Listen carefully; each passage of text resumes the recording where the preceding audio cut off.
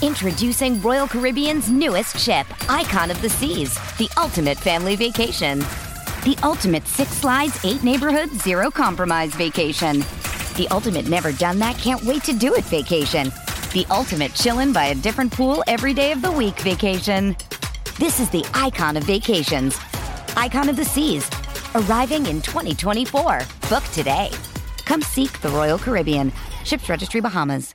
TGIF, happy Friday, everybody. Thanks for kicking off your weekend with us here on Undisputed. I'm Jen Hale. Good morning, Skip Bayless and Shannon Sharp. Good morning, good morning. Day of reckoning is almost here. It is. You know what? Do you smell something? I lost for the Cowboys. I'm smelling an NFC championship game for the Dallas Cowboys for the first time in 27 years. Wait. I smell something else. I'm smelling a Cowboy Super Bowl out there somewhere. Can you smell it? It's distant. But with all the rain that came, it's right. Watch that all the sense in there. Okay. Yeah, I don't know. Maybe it's just me. I don't know. Okay.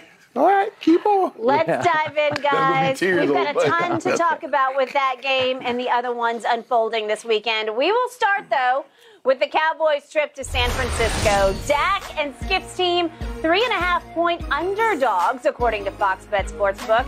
Shannon, we have been picking this matchup apart all week. Final prediction, who wins?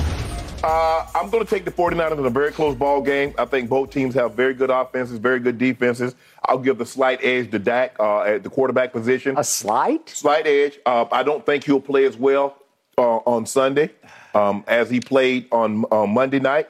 And I think the 49ers skill position players are a little better. When you do the totality of Debo, Ayuk, Jennings, Kittle, McCaffrey, I think that group is a little better than the Cowboys group. I think the offensive lines are a push. I think the defenses are a push. Both have outstanding young players. You look at Fred Warner, who's a little older player, but he's still in his prime. You look at Diggs, you look at Parsons, you look at Bosa. So, Skip, I think the defenses are probably a push. I think the slight edge to Dak in the quarterback position, although Purdy, over the last 5 to 6 games, have played better than Dak in the totality. But I do think Dak is a better, given his body of work, think he's a little better quarterback. So I think it's going to be a very, very close ball game. I like the matchup, Kyle Shanahan, Dan Quinn. Kyle was the offensive coordinator under Dan Quinn in Atlanta. They did have some success. They went to a Super Bowl. They did blow a 28-3 lead. Kyle knows him. Dan Quinn knows Kyle. So it's going to come down on that particular day. Who can come up with the one play or the one defense or the one offensive set that the other party hadn't seen and been able to exploit that and make the one big play. So I took the 49ers in a very, very close ball game. I say 23-20. 49ers prevail and move on to the NFC Championship. 23-20. Yes. By the way, quick comment before I launch on this. Okay. I just saw that video, which I hadn't seen before. You realize that's Charles Haley dapping up Mike McCarthy? I never thought I'd see the day. Oh, I didn't see. I think it was. That's Charles Haley. That's my man. Yeah. That's Charles Haley. Yeah. 5 Super Bowl rings. Yeah. What? Yeah, that's him. What? What are you doing, Charles? Well, I guess he's blessing him somehow, right? Yeah. I mean, Charles Haley was the ultimate winner to me. Oh, he was. Yeah, he was a hell of a player. He wasn't just a winner. He changed the dynamic in the NFC for a minute. All right. Speaking of Charles Haley, acquired by Jerry Jones out of nowhere just before the season started in 1992, who was the catalyst and difference maker that turned a 2-young Cowboy team into a Super Bowl champion. Right. I'm about to tell you why my Dallas Cowboys are going to win this game at San Francisco just the way his team won at San Francisco back at the end of the 92 season by the very same score, 30-20. Those Cowboys broke through when nobody saw it coming. They went out and they beat Steve Young and Jerry Rice at their own game. They outscored them 30-20. This was at Candlestick, obviously, as opposed to Levi. But it was still at San Francisco. Nobody saw it coming. Nobody believed the Cowboys could beat the juggernaut that was the 49ers. And they shocked the NFL world that day, 30-20 on the way to a Super Bowl that they would win easily because Jimmy just announced to the team the first day they came back, we are going to beat the Buffalo Bills because it's a done deal because we're just better than they are. Right. Okay, well, it's possible if the Giants beat the Eagles, which I think is highly possible. We're about to talk about that in just a moment, that my Cowboys would then go on to an NFC Championship game at home over a team that they should beat to get to a Super Bowl against probably another team they shouldn't beat. But that remains to be seen. Here's the point about my Cowboys.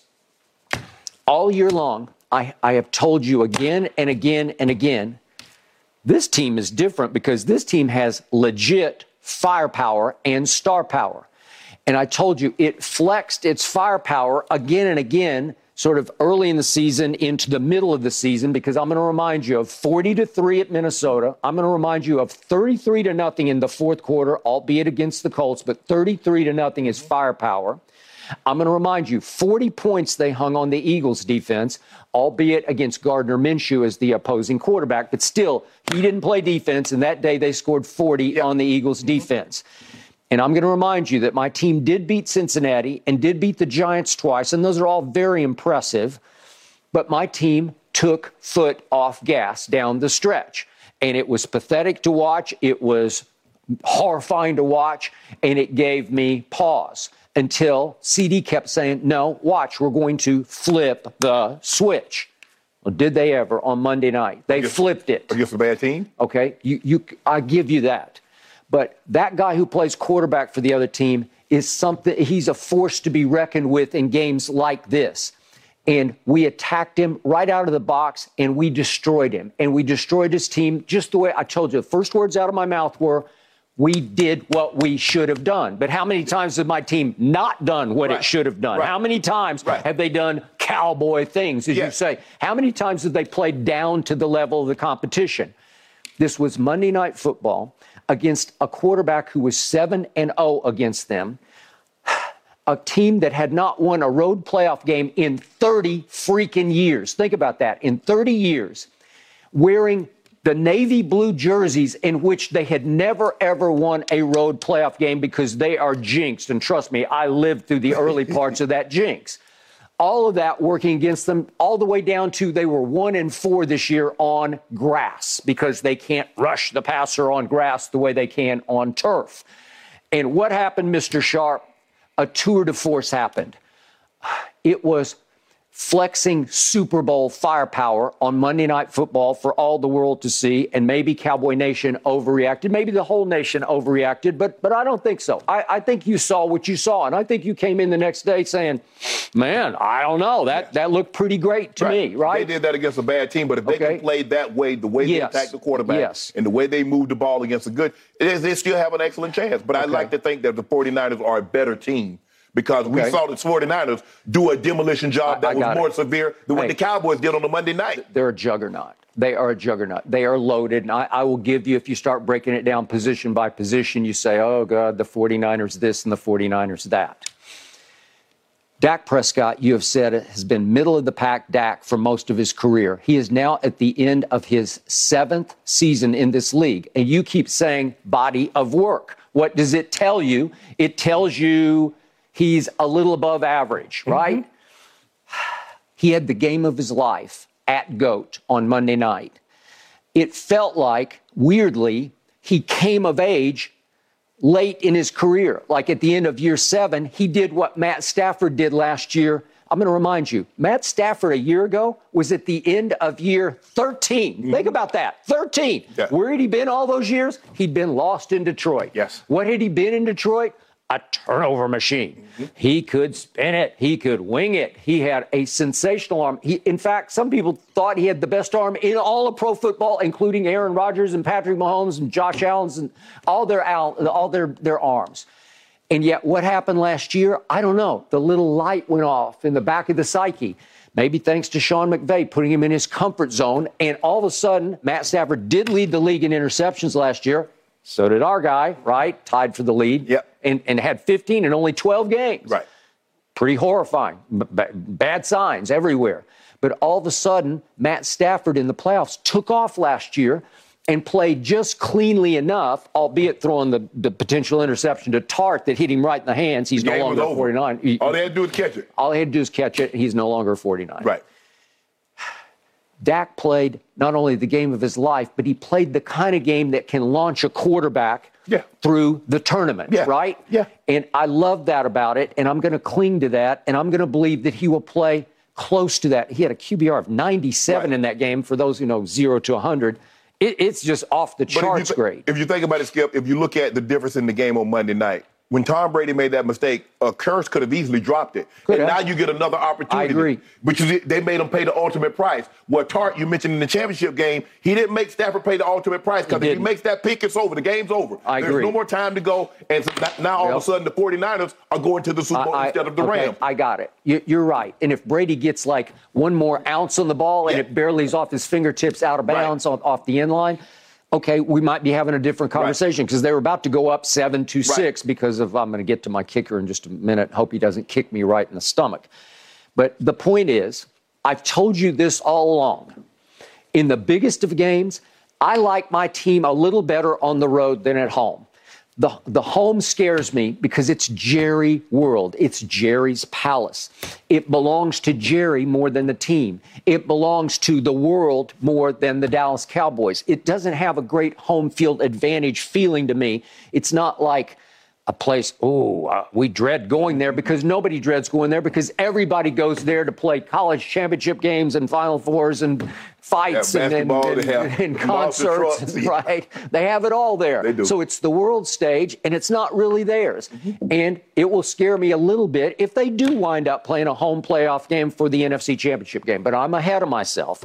I'm just telling you, I'm very content this game is at San Francisco, because that game was at Tampa. Right. And we went down there and didn't bat an eye. Right.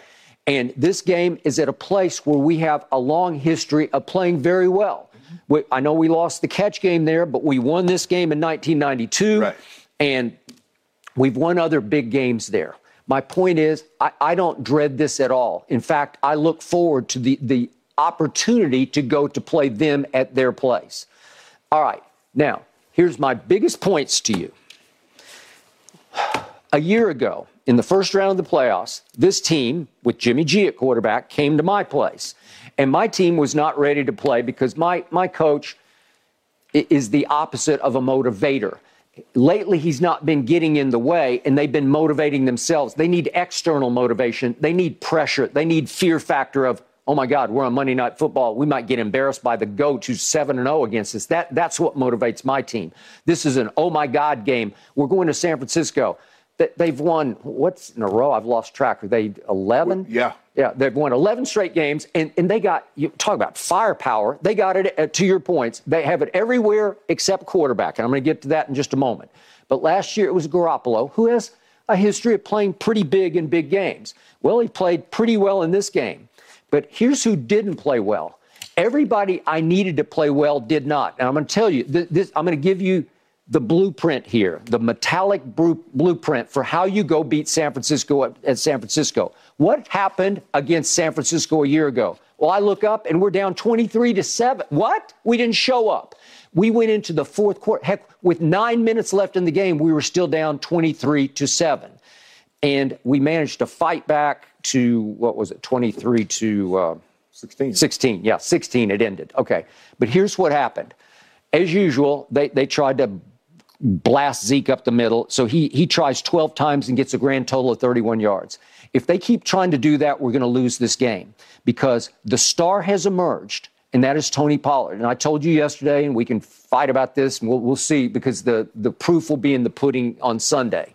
But I believe that Tony Pollard is a little better than Christian McCaffrey just because he's a little more explosive, because he's a little bit faster. So what did he do last year? Help me out. He was non-existent in the offense. He got four carries for 14 yards. Well, you can't do that or you're going to lose. Mm-hmm. And he caught, where is Tony Pollard? He caught 2 balls for a grand total of 12 yards. You can't do that or you're going to lose. What happened to CeeDee Lamb last year? Well, if you can explain this to me, you're way ahead of me because they threw him 5 balls, but they only got him 1 catch. It did go for 21 yards, but that's it. He got 1 ball for 21 yards in that game last year. Dalton Schultz. He caught 1 pass for 5 yards. Are you sure it was 21? That's what this says. 1 for 21. Okay. Okay. Well, I don't know. You thinking of another game, maybe? No, I thought he had. I thought it was just. I've got the box from last year. He's 1 for 21. Okay. Okay. But the point is, Dalton Schultz. Mm-hmm. He's the security blanket. He did what he usually does. He caught 7 balls for 89 yards. So that was good, but that's when in doubt, Dak just goes to 86, right? Yes. Okay, so then Micah, 11 from heaven. What did he do in this game last year? Again, he was a raw rookie, but it was his first playoff game. He did have 9 tackles. I'll give him that. But he had 0 sacks, 0 pressures, 0 hits on the quarterback. Right. Okay, you're going to lose, right? That's it for me. As long as he's not tackling the quarterback or the running back in the backfield, we're fine. He can have 20 tackles. You can have as long as they're down the field. I agree.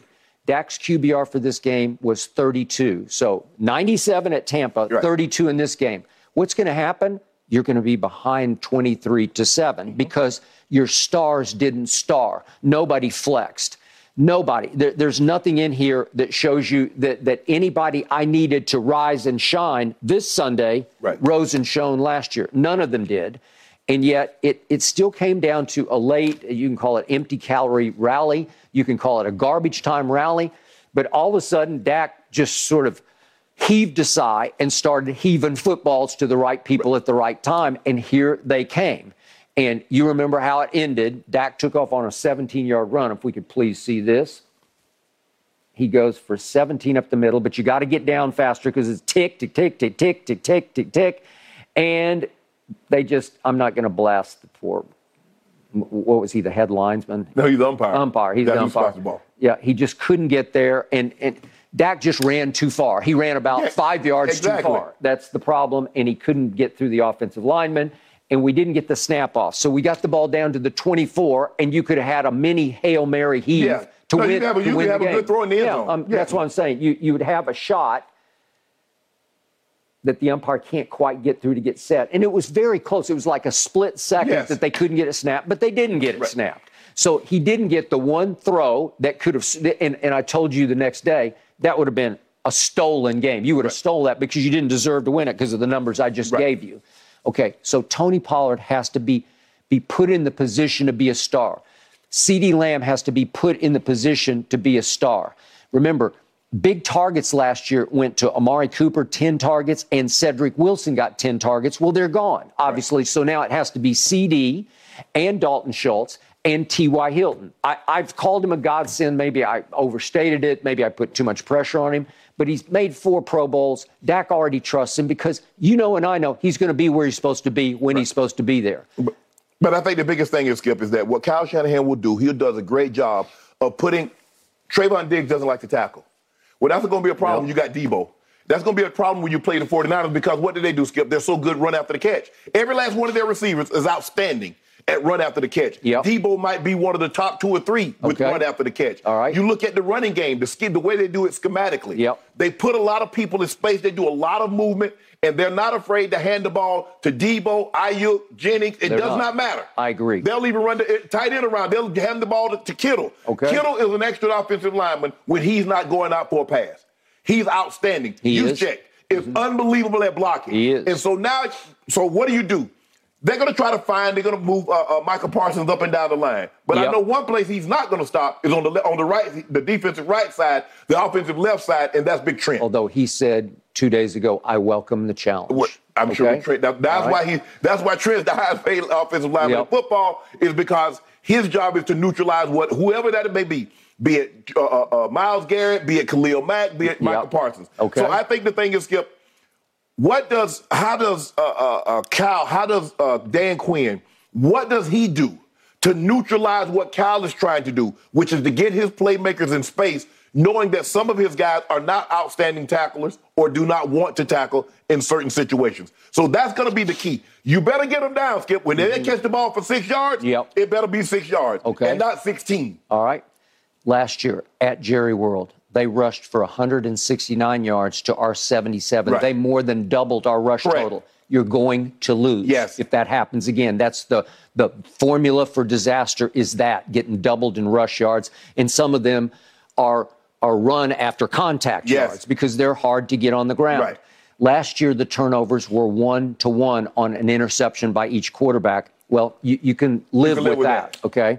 But The time of possession last year was 34 minutes for Jimmy G's offense to 26 minutes for Dak's. You're going to lose. You have to flip that script. Right. We have to control the ball 34 minutes if you want to do it by possession passes, converting on third down, a lot of Tony Pollard, maybe a little bit of Zeke here and there to convert third downs. You have to keep the ball away from them because they are too explosive. Well, third down conversion is going to be key. I think that's going to be the biggest key in the game, Skip. You look who has the 50% or close to the 50% or higher, that's who's going to win the game because now you keep the opposing team's offense off the field. Because I think the thing is you don't want either offense to get into a rhythm because they can get on the roll on you and go get you 35 because we saw what the Cowboys did and we saw what the 49ers did against Seattle once they got going, Skip. Okay. They just, boom. The game was still like Seattle had a lead, and the next thing you know, boom, boom, boom, boom, and it's 41-17 at one point. I got it. Now to the biggest X factor in this game for me.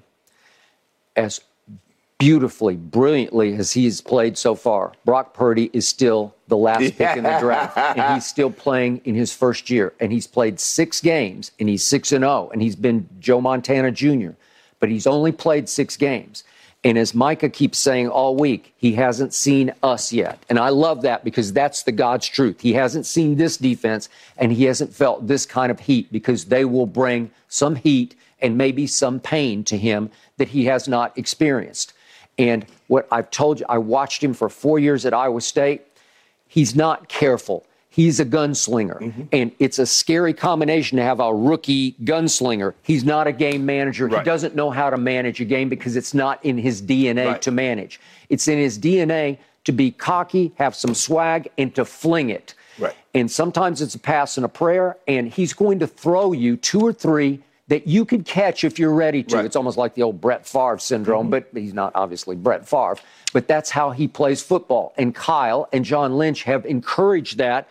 Just go because they say he's unfazed. Well, yeah, he's unfazed until he gets phased. Right. And then if he throws it to you 2 or 3 times, let's see how phased he starts to look. I think the thing is, Skip, the comparable offense that I can see, but I think this offense is a little better is Jacksonville. And you see how Jacksonville, once they got their rhythm, they went up and down the field on your team. Yep. Now, obviously, the quarterback is a lot different, but you look at the skill position. You look at ATN, the success he had. Now you got Christian McCaffrey. You look at those receivers. Zay Jones had a monster day against him. Marvin Jones, Christian Kirk, Evan Ingram. Mm-hmm. That's a very similar as far as weaponry. Mm-hmm. Now, I think obviously the quarterback, Trevor Lawrence. But you see, once they got their rhythm, they went up and down the field on your team because you had a 27-10 lead. We did. And they went and got you. But I'm hanging on to the 27-10 because that was Super Bowl-style firepower against a good team at their place. But you do realize how did they end up coming back if you got a Super Bowl team? Your defense.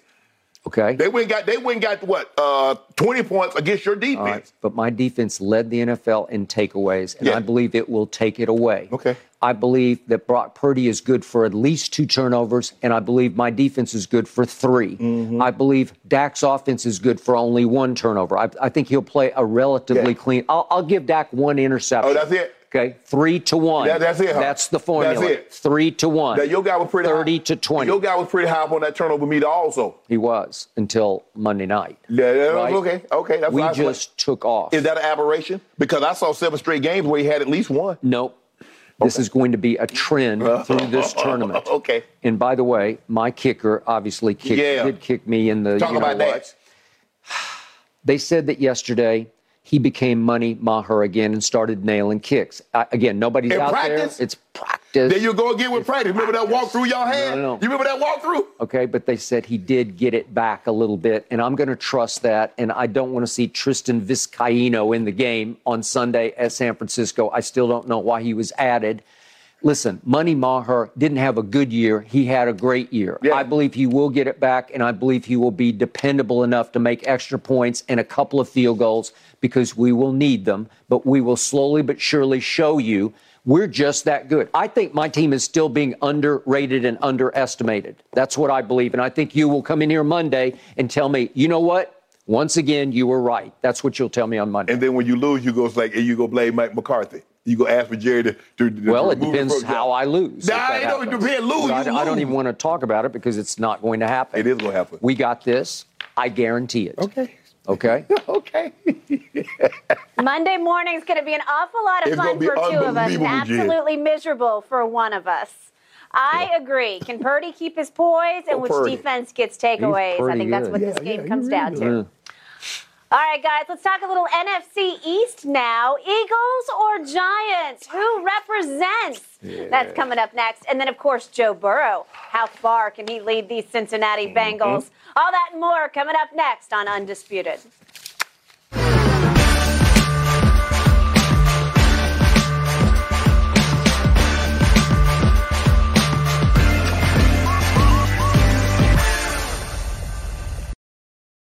When it comes to travel, we all know that feeling of wanting to escape to our happy place, whether it's hitting the beach, the ski slopes, or just kicking it with your crew in a tropical paradise. And Priceline wants you to get there and be very happy with a happy price, so you never have to miss a trip. Let me tell you, Priceline has got your back to make it all happen. My happy place is Cabo San Lucas, Mexico. Picture this: crystal clear waters, golden sands, and sun shining down on you like it's your personal spotlight. That's right. Cabo is my ultimate happy place. And you know what makes it even better? Priceline's VIP family feature. You heard it from me. That's right. VIP treatment for you and your squad. Imagine being with your crew, soaking up the sun and living your best life. And while scoring deals up to 5 times faster, it's like scoring a game-winning touchdown on vacation. Now, who am I taking with me to Cabo? To that epic trip, that adventure? My boys, my ride or dies, my crew, ones who've been there through thick and thin from the beginning to the end. I'm not taking any kids, no kids, just me and the boys living it up. So what are you waiting for? Download the Priceline app today and save up to 60% off select hotels and go to your favorite happy price with Priceline. Make some memories that'll last a lifetime. Cabo ain't ready for me or us, but we're ready for Cabo. Thanks to Priceline, the real MVP of travel. And I won't back down. The Philadelphia Eagles hosting the Giants tomorrow in an NFC East clash in the divisional round. Jalen Hurts and Philly, 7.5-point favorites in this one, according to Fox Bet Sportsbook. Shannon, who wins the third face-off this season between these two teams? Always tough when you face another team multiple times. I got the Eagles winning another close game, Skip. What impressed me most about the Eagles was the Giants was the last time they faced the Eagles, Skip. With none of their starters playing, they played them all the way down to the wire. And with Eagles having everything on the line, they really could get no separation. I think it was 22-16 ball game. Yep. They ended up winning that game and winning the division and having the number 1 seed. But the Eagles' defense over the last month and a half of the season, Skip, I haven't been impressed with it. I haven't been impressed with their special teams all season long. And I think those are some of the things the Giants can exploit. But I just think the Eagles are a better football team. And at the end of the day, I think Daniel Jones comes back down a little bit. I think he's going to play well. The Eagles, one thing they need to do, Skip, they need to count for that man's legs now. Y'all cannot let this man just run around and just pick up half 50, 70 yards running the football, because he's going to extend drives and he's going to stay on the field and put your defense at risk. But I just think the Eagles are a better team. I think Jalen Hurts having another week of rest to get that arm, that shoulder healthy. I believe he'll be a little better than what he was the last time they faced this team. And I got them winning a very, very close ball game. I'm going to say they win 27-23. I do remember what he did to the Giants in MetLife Stadium, but I also watched the Giants with my own eyes last week, what they did to Minnesota. And Daniel Jones was phenomenal. He looked like the number 1 pick. He looked like a guy moving forward you can build around. Those receivers that had been very, very average to mediocre all season long stepped up and played really well. Saquon was Saquon. And that defense led by Leonard Williams and Lawrence and Thibodeau, they played outstanding football. Mm-hmm. So this game is going to I believe, Skip, be a lot closer than what people think. And so I went Eagles 27, Giants 23.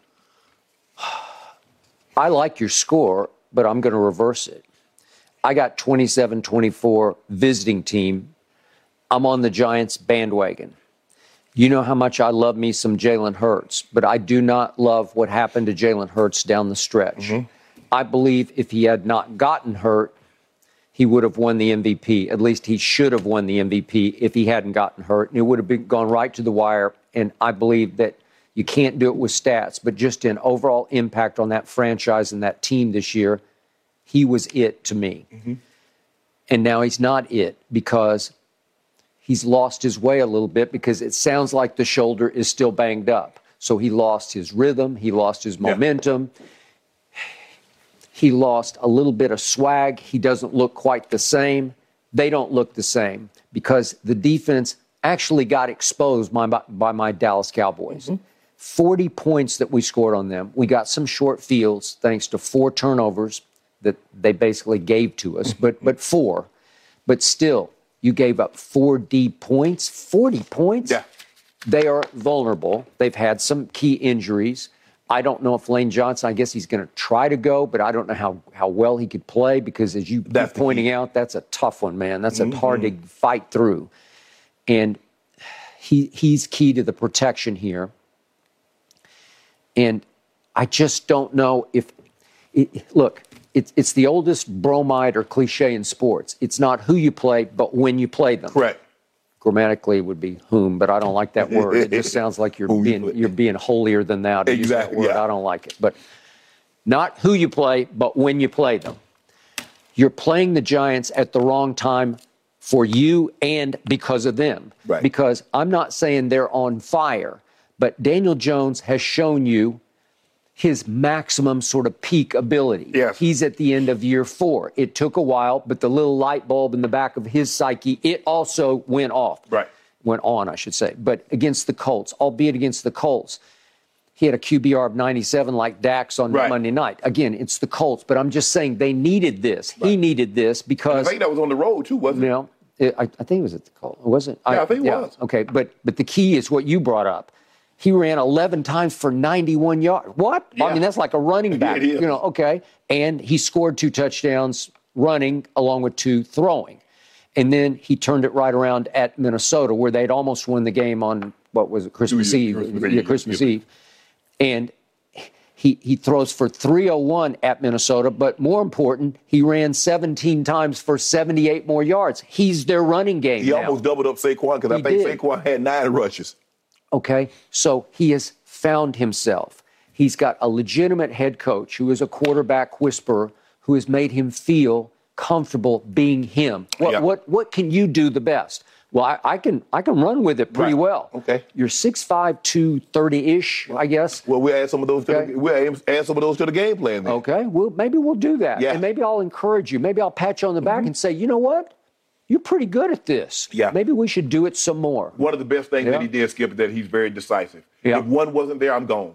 He'd go 1, 2, bye. It wasn't no patting the ball and doing all this. He said, like, look, make a decision. If he's not there, take off. And we'll live whatever happens after that. And he got gone, and they didn't have an answer.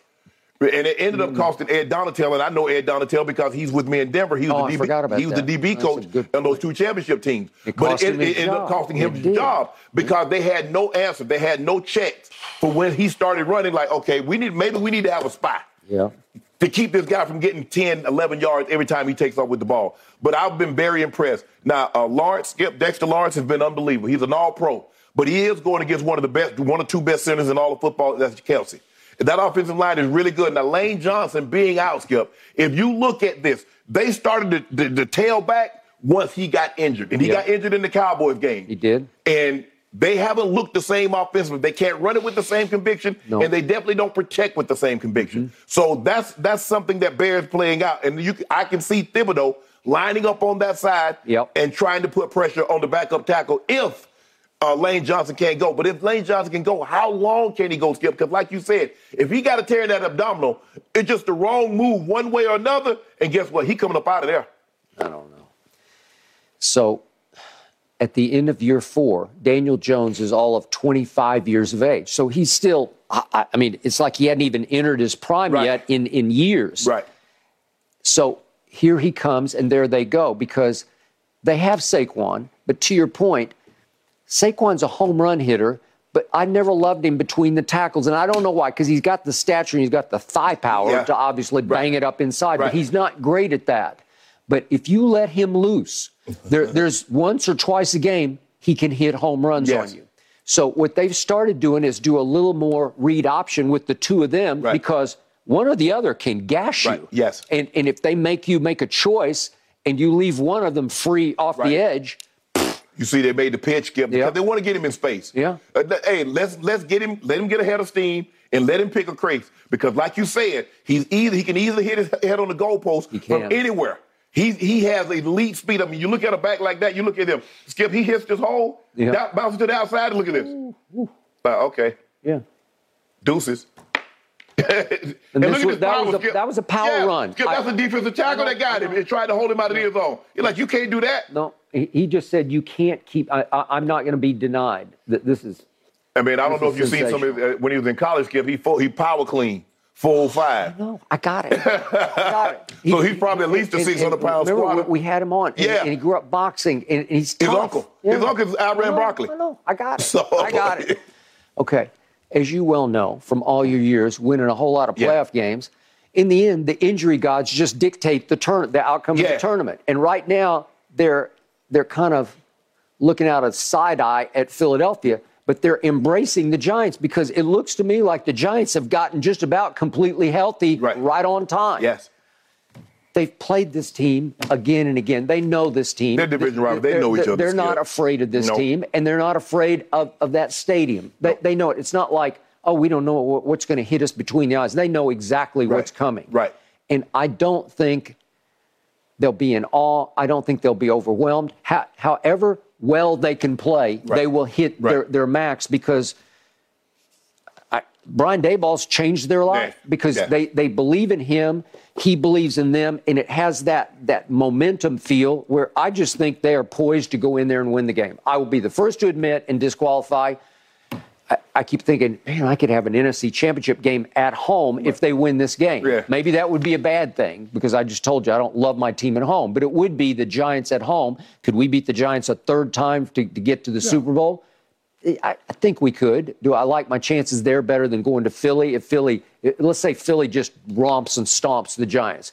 And let's say my team does manage to win the game at San Francisco. Could we go win at Philly? Well, sure we could, but I'd rather try to beat the Giants at home, right? I guess so, right? But there's something to be said because, like, I've been very fortunate to in the playoffs twice, have to play a division opponent to advance. You know, when I was in Denver, we had to go to Kansas City. And then when I was in Baltimore, we had to go back to Tennessee. You did. And Tennessee and Baltimore used to be in the same division before they realigned. There was a bunch of teams in that division. In that game at Tennessee, that was one of the great battles I've ever witnessed. So you, Skip, you know what to expect. You know what they do. They know what you do. Now let's see who can just do it better. Yeah, just because it ain't no trickery. And ain't no got these great plays. It's line up, button up, and let's go third up. Okay.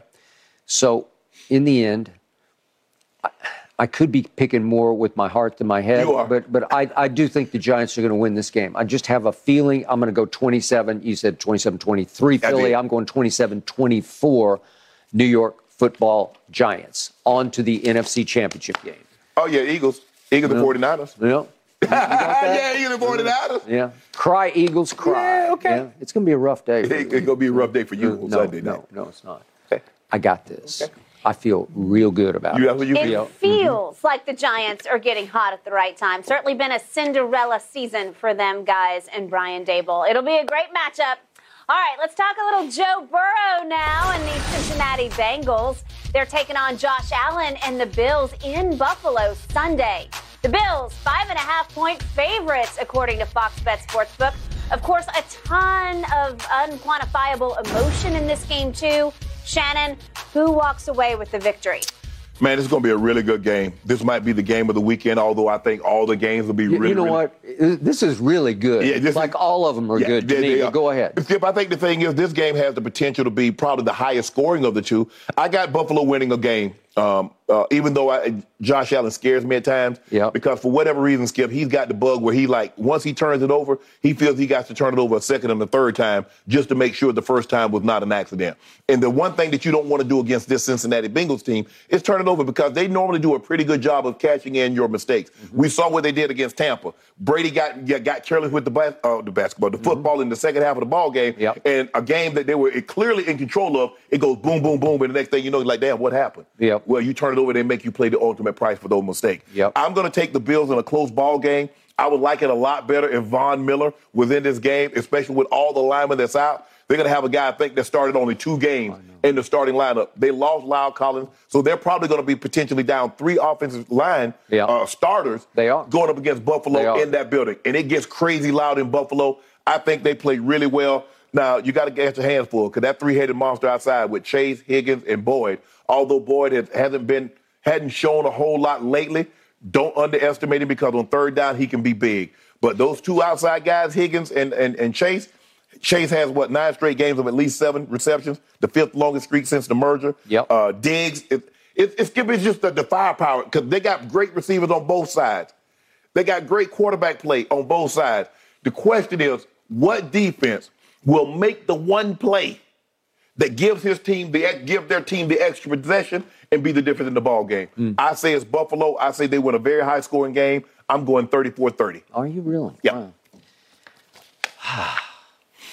I disagree with your conclusion and with your size of score. Okay. I'm going lower scoring. I'm going 23-20, but I'm going visiting team. You don't think they ought to go get 20, those 2 offenses? I just don't. I think it's going to be one of those cold, hard-fought, down-to-the-wire type games, and it's going to be lower scoring than you think. If Von Miller were healthy and wreaking havoc, I would have to go with the Bills. To your point, Joe Burrow has lost 1 offensive line starter each of the last 3 games. 1. And all of a sudden, you're down to 2/5 of your starting offensive line that, as you recall, was completely rebuilt after last year when Joe Burrow was sacked by far the most in the regular season and by far the most in the postseason. Yep. Here we go again.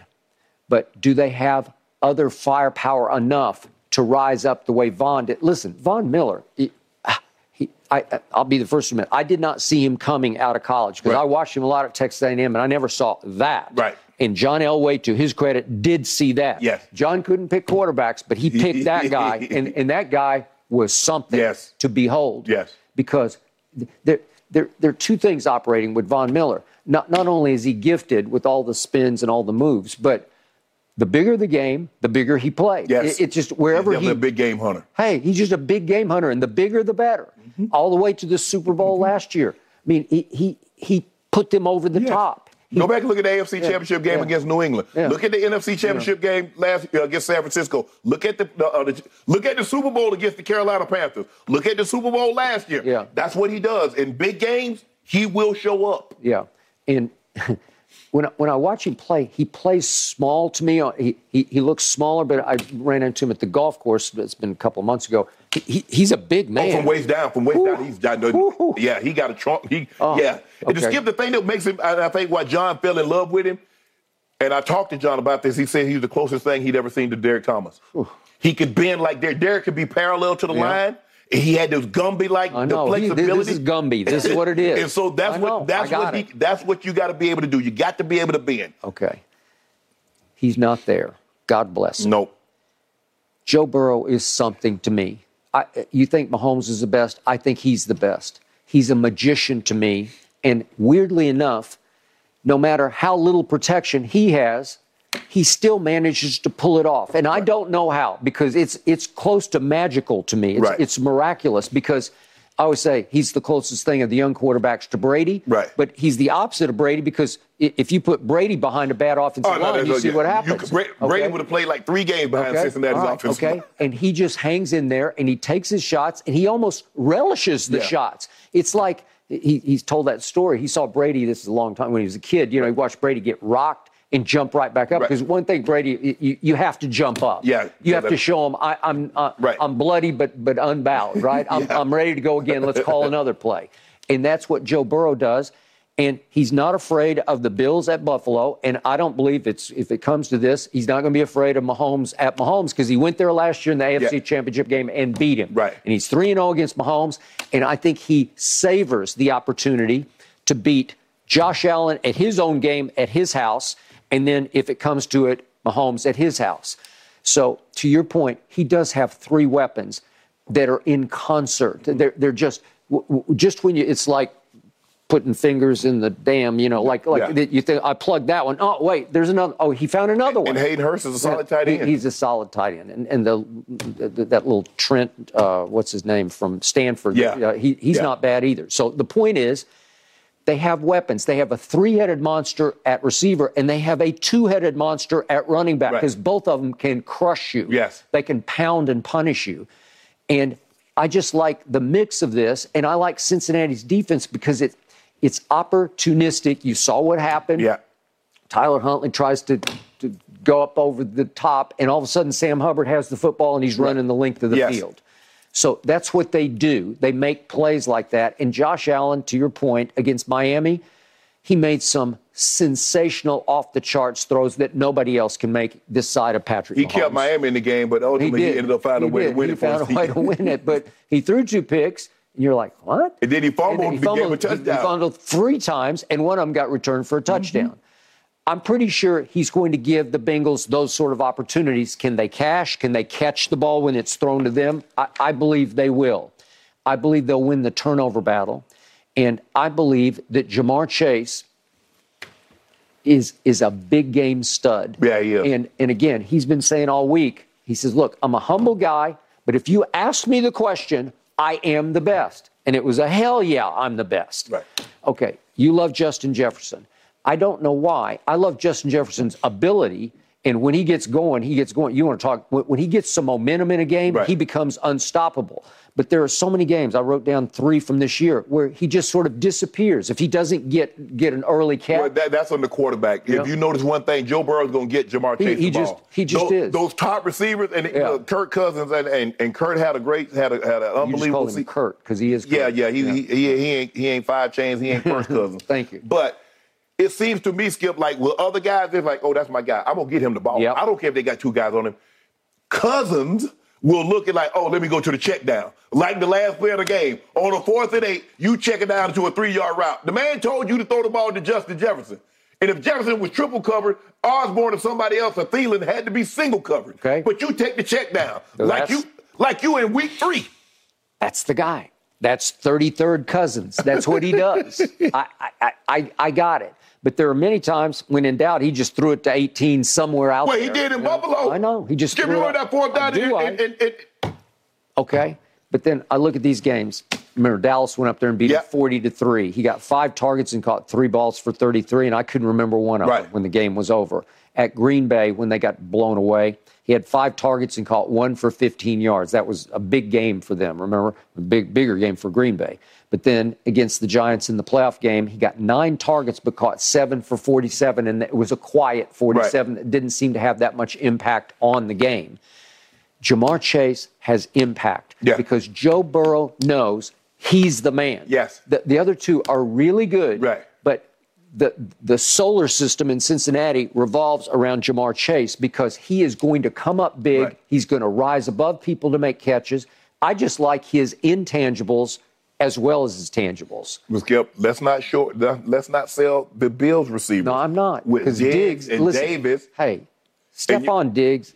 And I just that tight end, Dawson Knox. Yeah, I know. I got it. I see it.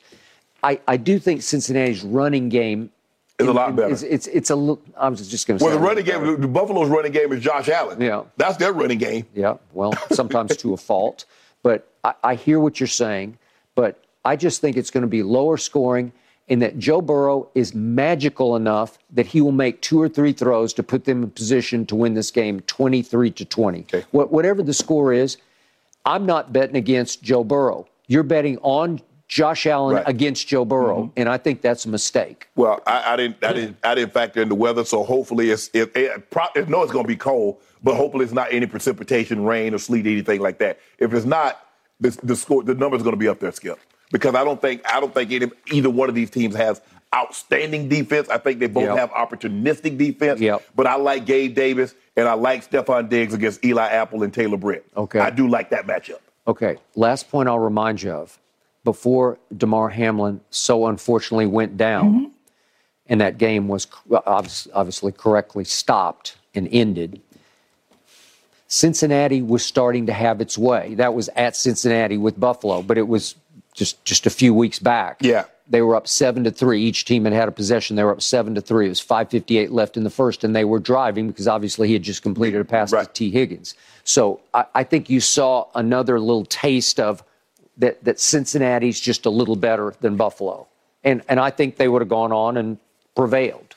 I think Josh Allen's legs might be the difference in the ball game. Could be if Skip, they gonna have at least 3 design runs for him, and then he escapes the pocket. And he's as big a man as he is, he'd be moving.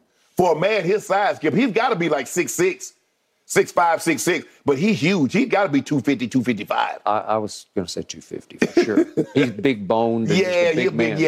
No, he's very athletic for his size. Yeah, absolutely. Yep. Okay, I got Joe Burrow, and you're betting against Joe Burrow, and that's a mistake. I'm betting with the Bills. I'm not betting against Joe Burrow because I know what Joe Cool can do. Okay, good luck to you. Okay. These two teams are a combined 17-2 since October, guys. Pretty impressive. I will say the Bengals have a +7 turnover differential. Yep. That could be a difference maker come this weekend. Mm-hmm. All right, Shannon, let's talk a little bit about Mahomes and the Chiefs. You know Mahomes, they're going to be able to get back to that AFC Championship game? That's next on Undisputed.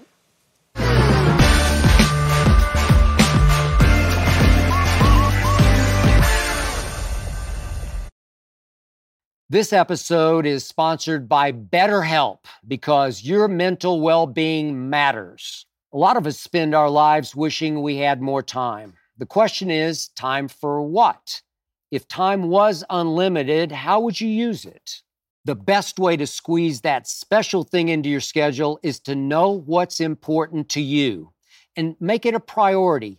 Therapy can help you find what matters to you so you can do more of it. Unlock the power of therapy with BetterHelp and witness the transformative benefits it brings to your life, from gaining valuable insights into your thought patterns to building resilience in the face of challenges.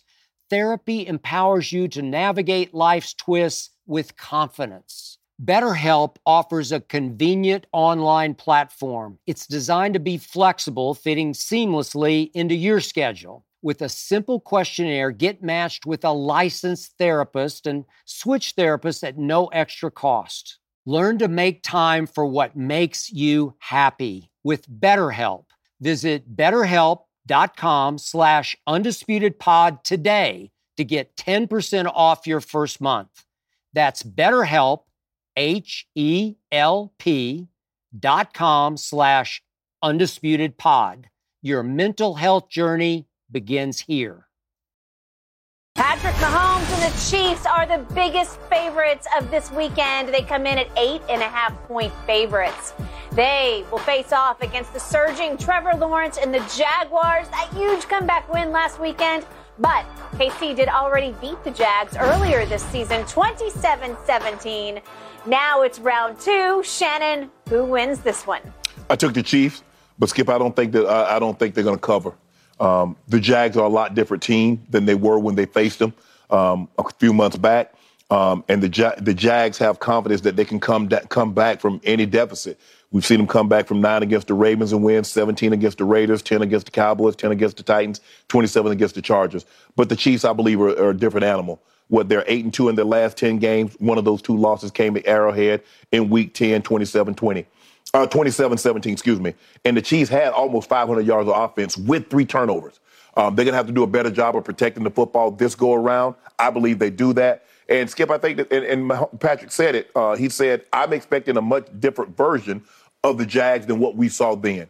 They're a much better team. They're a much more confident team. I don't know. I think their confidence was kind of waning a little bit. And once you start to have success, you start to believe, and you go out there with an expectation of winning. And I do believe that they expect what Dougie P has been able to do for this team and the confidence that he's instilled in this team.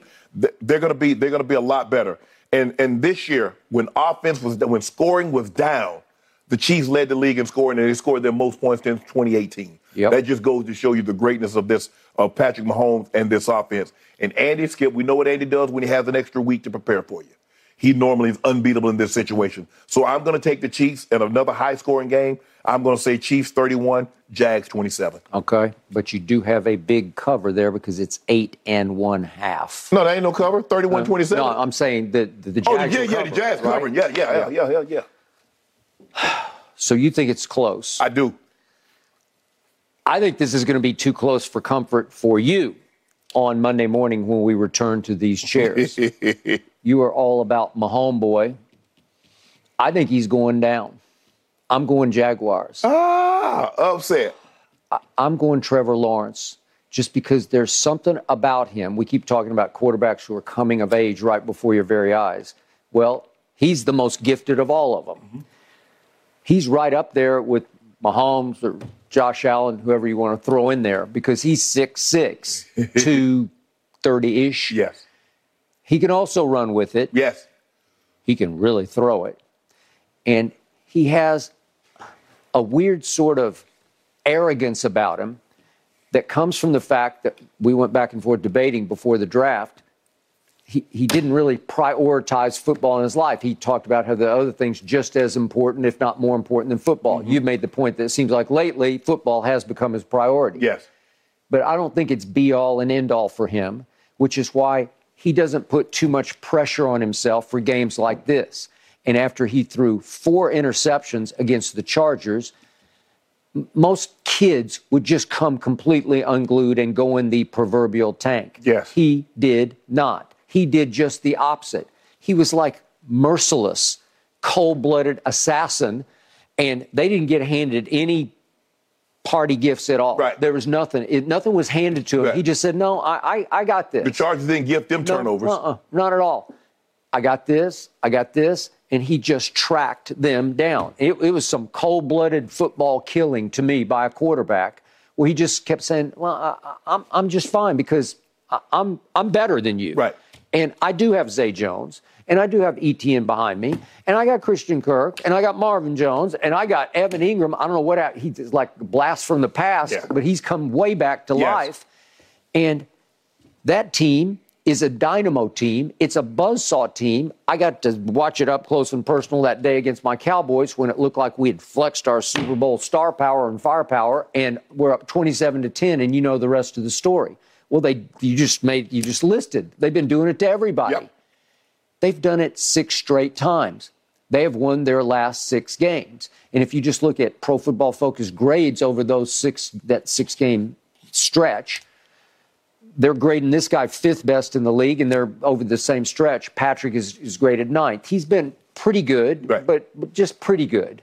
And now we're back to Andy Reid is invincible, unbeatable, coming off 2 weeks.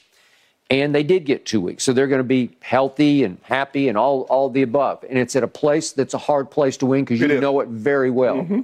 But you won there, right? I did, absolutely. You won several times. I've won a lot of games there, yeah. So it's doable. Yes. I saw Joe Burrow go in there and win a game. And the beauty of this match for number 16 in the white jersey over here is that he got to go there. Right. In his second year, he got to go and see it and feel it. And Kansas City was better that day. Yeah. 27-17. But he did some good things. Right. Patrick did some great things in that game. And yet, 16 knows I was okay up there. You know, I did okay up there. And I think their team is going to go in there with high confidence because they've been coming back on good football teams. Yeah. The Chargers, the Ravens are a playoff team. The Cowboys are a playoff team. Yeah. They knocked the Titans out of the playoffs, and the Chargers were a playoff team. They were. So it's not like they were just coming back teams that was like 7-10. Yeah. These are really good teams that they beat. You loved the Chargers before the season because you should have because they're good. Yeah. They got a lot of talent. I'm not a big fan of the head coach, and he's still there, and that's their problem. Mm-hmm. But there's something that's missing in the intangible category with the head coach and the quarterback. Right. But they're capable. Oh, and if you spot them 27-0, that should be more than enough. You would think so, but it wasn't because these guys exploded on them, and it was. It looked to me like weirdly effortless. Where to me they announced their coming of age, where they said, "No, we're this good." Right. So I don't think Kansas City is great on defense because they're just not. They would give. I mean, they give up. They were giving up 24 points before the bye week 8, and they not only give up 5 fewer points, which is 19. So you know they're not great, but they did sack Lawrence 5 times. The last time Chris Jones had an outstanding game. He did, and he's big time. Yes, he is the key to this game. Yes, can you keep him upright and fairly clean? And I think they'll do a better job of it because, look. I'm still unsure how Doug Peterson got fired in Philadelphia. I'm unsure because he won the Super Bowl with the backup quarterback. How would he pull a fast one on him? Well, I guess he did. I still don't get it. And I got nothing against Nick Sirianni because Jalen Hurts has changed life, and it went in a great new direction. And Sirianni might be coach of the year. He just might be. But the point is, Doug Peterson is really good at what he does. And I think he's put that young man in a new comfort zone where he's like, Okay, I got it. And it's the same thing with Brian Daboll. You take a young quarterback and you whisper him into the right places where, hey, you realize you're really good at this. Right. You get this? Now, he's had a foot problem. They keep listing him as questionable every week. But because he keep putting foot. I know he's kicking people so hard in the butt that he's hurting. You got your Cowboys. You got your started off with. This is where you start off with the Ravens and then the Raiders, and then got your Cowboys. Okay, I just think he can move the football up and down the field against Kansas City. I think he can match Patrick throw for throw and play for play. Not spectacular play for play because he doesn't do spectacular. He just makes plays, and he's so gifted, it looks to me kind of effortless. Right. I think the thing is, Skip, the thing when you play Mahomes, you know you're going to have to score. Sure. But you can't settle for threes. You got to score 7. You have to score. And Doug Peterson is a go for it guy. You know Dougie P going to go for it. Hey, the fourth down on the Philly shuffle. I mean, the Philly special, excuse me. Yeah. And then last week, to put the game, we going for it. Yeah, and that play that he called on 4th and 1 that went for 25 yards, it's just the T formation to me. And they just said, we're going to line up in T, we're going to put Etienne at left halfback, and he's going to follow the 2 back blockers to the right, and he's going to get the edge, and he went for 25 yards and set up the game-winning field goal. Yep. Well, that was from Dougie P. And there was a game earlier where he just went for 2 to win the game. Zay Jones against the Ravens. He just said, no, we're going to go for the throw. We got the momentum. We're going for it. Okay. So their confidence is rising to the point they're a very dangerous foe, wrong place, right time for them at Arrowhead. Yeah. So I smell the upset here. I'm going to go 30-29, some shootout, crazy, wild ending. Kickers involved. Right. But I'm going to go 30-29, visiting team Jaguars. We're both going high scoring. We just got different teams winning. We got different teams winning, yet you are acknowledging this is going to be a battle. Yeah. Mm-hmm. So there's nothing, there's no blowout potential here. No, ain't no covering, no 8.5. No. I'm with you, except I got the score reversed. That's okay. But for your sake, I hope my homeboy's still in the playoffs come Monday. Oh, he will be. He ain't going nowhere. Yeah. Have you ever known him not to make it to the AFC Championship game? No, but I've known him to lose several AFC Championship games. He was a baby then. First he was a baby. Last year he was not a baby. He just got out the bottle. He just got the bottle. He couldn't even walk straight. Well, was he still a baby last year and Joe Burrow babied him? He was in a walker. He was in a walker when he lost to Tom Brady. Really? Okay. Burrow got him. Burrow got him. Good. Yeah. I'm afraid Trevor Lawrence is going to announce to the world, I have arrived. Oh, we don't do no more announcements. You already know who we are. He's already there. Yeah, we already here. We hear you. Okay, for your sake, I hope that team is still alive come Monday. We're going to be alive? Where we going? Yeah, because I hope you show up Monday. Oh, I'll be here. I might be in Kansas City. Depending on who wins and who loses, you two better keep your phones on this weekend. He don't answer no call. He pretend like, well, I was on the treadmill. I done tried it, Jen. I was on the treadmill. You need something. Yeah, I called. Yeah, I need something. I need you to answer the phone. That's what I need. Yeah. Every time I've tried to answer the phone on the treadmill, I've wiped out. Yeah, don't do that, Skip, please. We need you here. Thank you. All right, guys, let's just say that the Chiefs do win. Andy Reid would tie the great Tom Landry for the second most playoff wins in NFL history. Should that happen? Look at that. Look at Andy. Big Red gonna do that. All right, guys. Let's get to some other NFL news when Undisputed comes back after this break. Yeah. Yesterday, we started discussing the fallout after the loss to the Cowboys for the Tampa Bay Bucks. Byron Leftwich. We will give you the very latest coming from the Bucs facility on the other side of this break.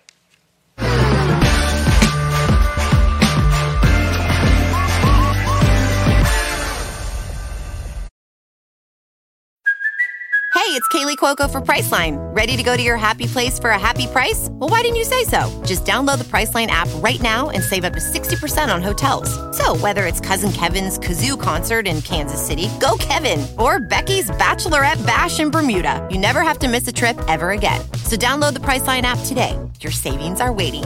Go to your happy place for a happy price.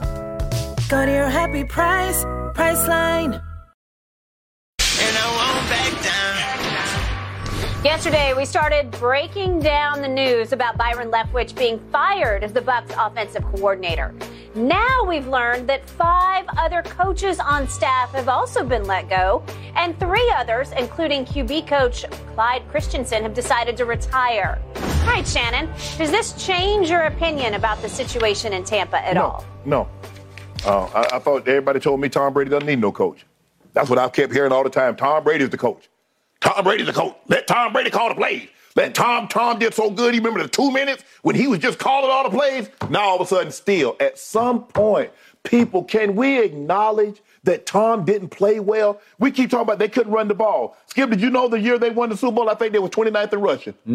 They ran the football so well, but they were 29th in rushing. They happened to be 32. Hold on, let me get this right. And they were tied for 28th in 2020. There was 26th in 2021. There was 32nd in 2022. In 2019, they were 24th. So they really never had a top 20 rush offense. The year before Tom got there and throughout Tom tenure there. But hold on. So what player did Byron Leftwich ask for? So it was Byron Leftwich's fault that the offensive line got hurt, and the players that they replaced him with, he didn't draft those players, but we're going to put that on B. So who reached out to Julio Jones, and Julio couldn't stay healthy this year? Who signed Russell Gage in the offseason? That's Byron Leftwich's fault. Because I think, if I'm not mistaken, didn't Tom welcome Russell Gage? Didn't he like, we got Russell? I'm not sure about that. I know he reached out to Julio for a fact. The problem that I have, and I said yesterday they won 3 straight division titles, I misspoke. The first year, New Orleans won the division title. Yep. They were the wild card. They were the wild, and they went on the road, and they did that. But they won 2 division titles with Byron Leftwich calling the plays. Yep. They won a Super Bowl with Byron Leftwich. And in that tenure in which they won the Super Bowl, Tom Brady played extremely well. Byron Leftwich didn't get no credit. That's Tom Brady, the greatest of Tom Brady. They never gave Byron Leftwich credit for calling those plays in the Super Bowl. But the moment Tom falls off and he doesn't play like he played in his previous 2 seasons, Byron Leftwich got to go. Now, I don't believe this is all about that. I think there's some things that when B.A. got kicked upstairs, Byron Leftwich probably wanted to get an opportunity to get an interview for the head job, and they went ahead and handed that thing to him. From what I hear, that his kind of attitude changed. He's like, you know what? Hey, friendly, this work. I'm going to treat all y'all like work. And we've all been there before. But, Skip, this notion here that we're going to put all of this on Byron Leftwich and all, no. Can we at least acknowledge? Because all we do is talk about, the offensive line. That ain't B's fault. He's the offensive coordinator. He didn't draft one player. He didn't sign one player. He doesn't get to decide who plays and who doesn't play. But you know what? Tom didn't play well this year. Let's not acknowledge that. Let's put that on the offensive coordinator and the offensive. What about layout Lenny? You kept telling me layout Lenny. Play out Lenny. Come on, Skip. The numbers speak for themselves. But hey, hopefully the man lands on his feet. Somebody gives him an opportunity. But this is what I want to say. To all black coaches, don't you turn down no job. Because the likelihood of you getting another opportunity is not very good. Byron Leftwich had an opportunity to be the coach at Jacksonville. But because they would not let him bring his general manager, they wanted to keep David Caldwell there. And now, what's the likelihood of B getting a head coaching job, Skip, after getting fired? We don't get that. We can't beat Doug Marrone. We can't resign a job. We can't beat Josh McDaniels. Or we can't take our name out of running. Yeah. Don't do that. Go take that job. Yeah. So to your point, to the point you just made, Byron Leftwich was getting a ton of credit through last season because Jacksonville was giving him so much credit. They were ready to offer him their head coaching job. Yeah, that's how much credit he got. No. Think about it. The Jacksonville Jaguars, loaded with talent, loaded with number 16 at quarterback and ETN coming off injury at running back.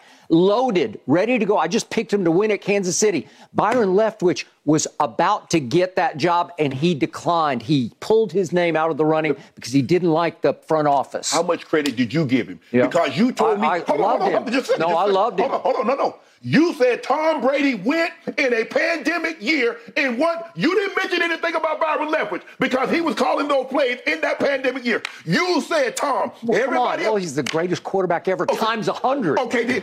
So why did he lose his job? What are you talking about? Why did he lose his job? If he's the greatest quarterback ever, why did he lose his job? Wait a second. Did Tom Brady not take over a 7-9 team, right? Who was calling plays for that 7-9 team? Byron. So let me ask you a question.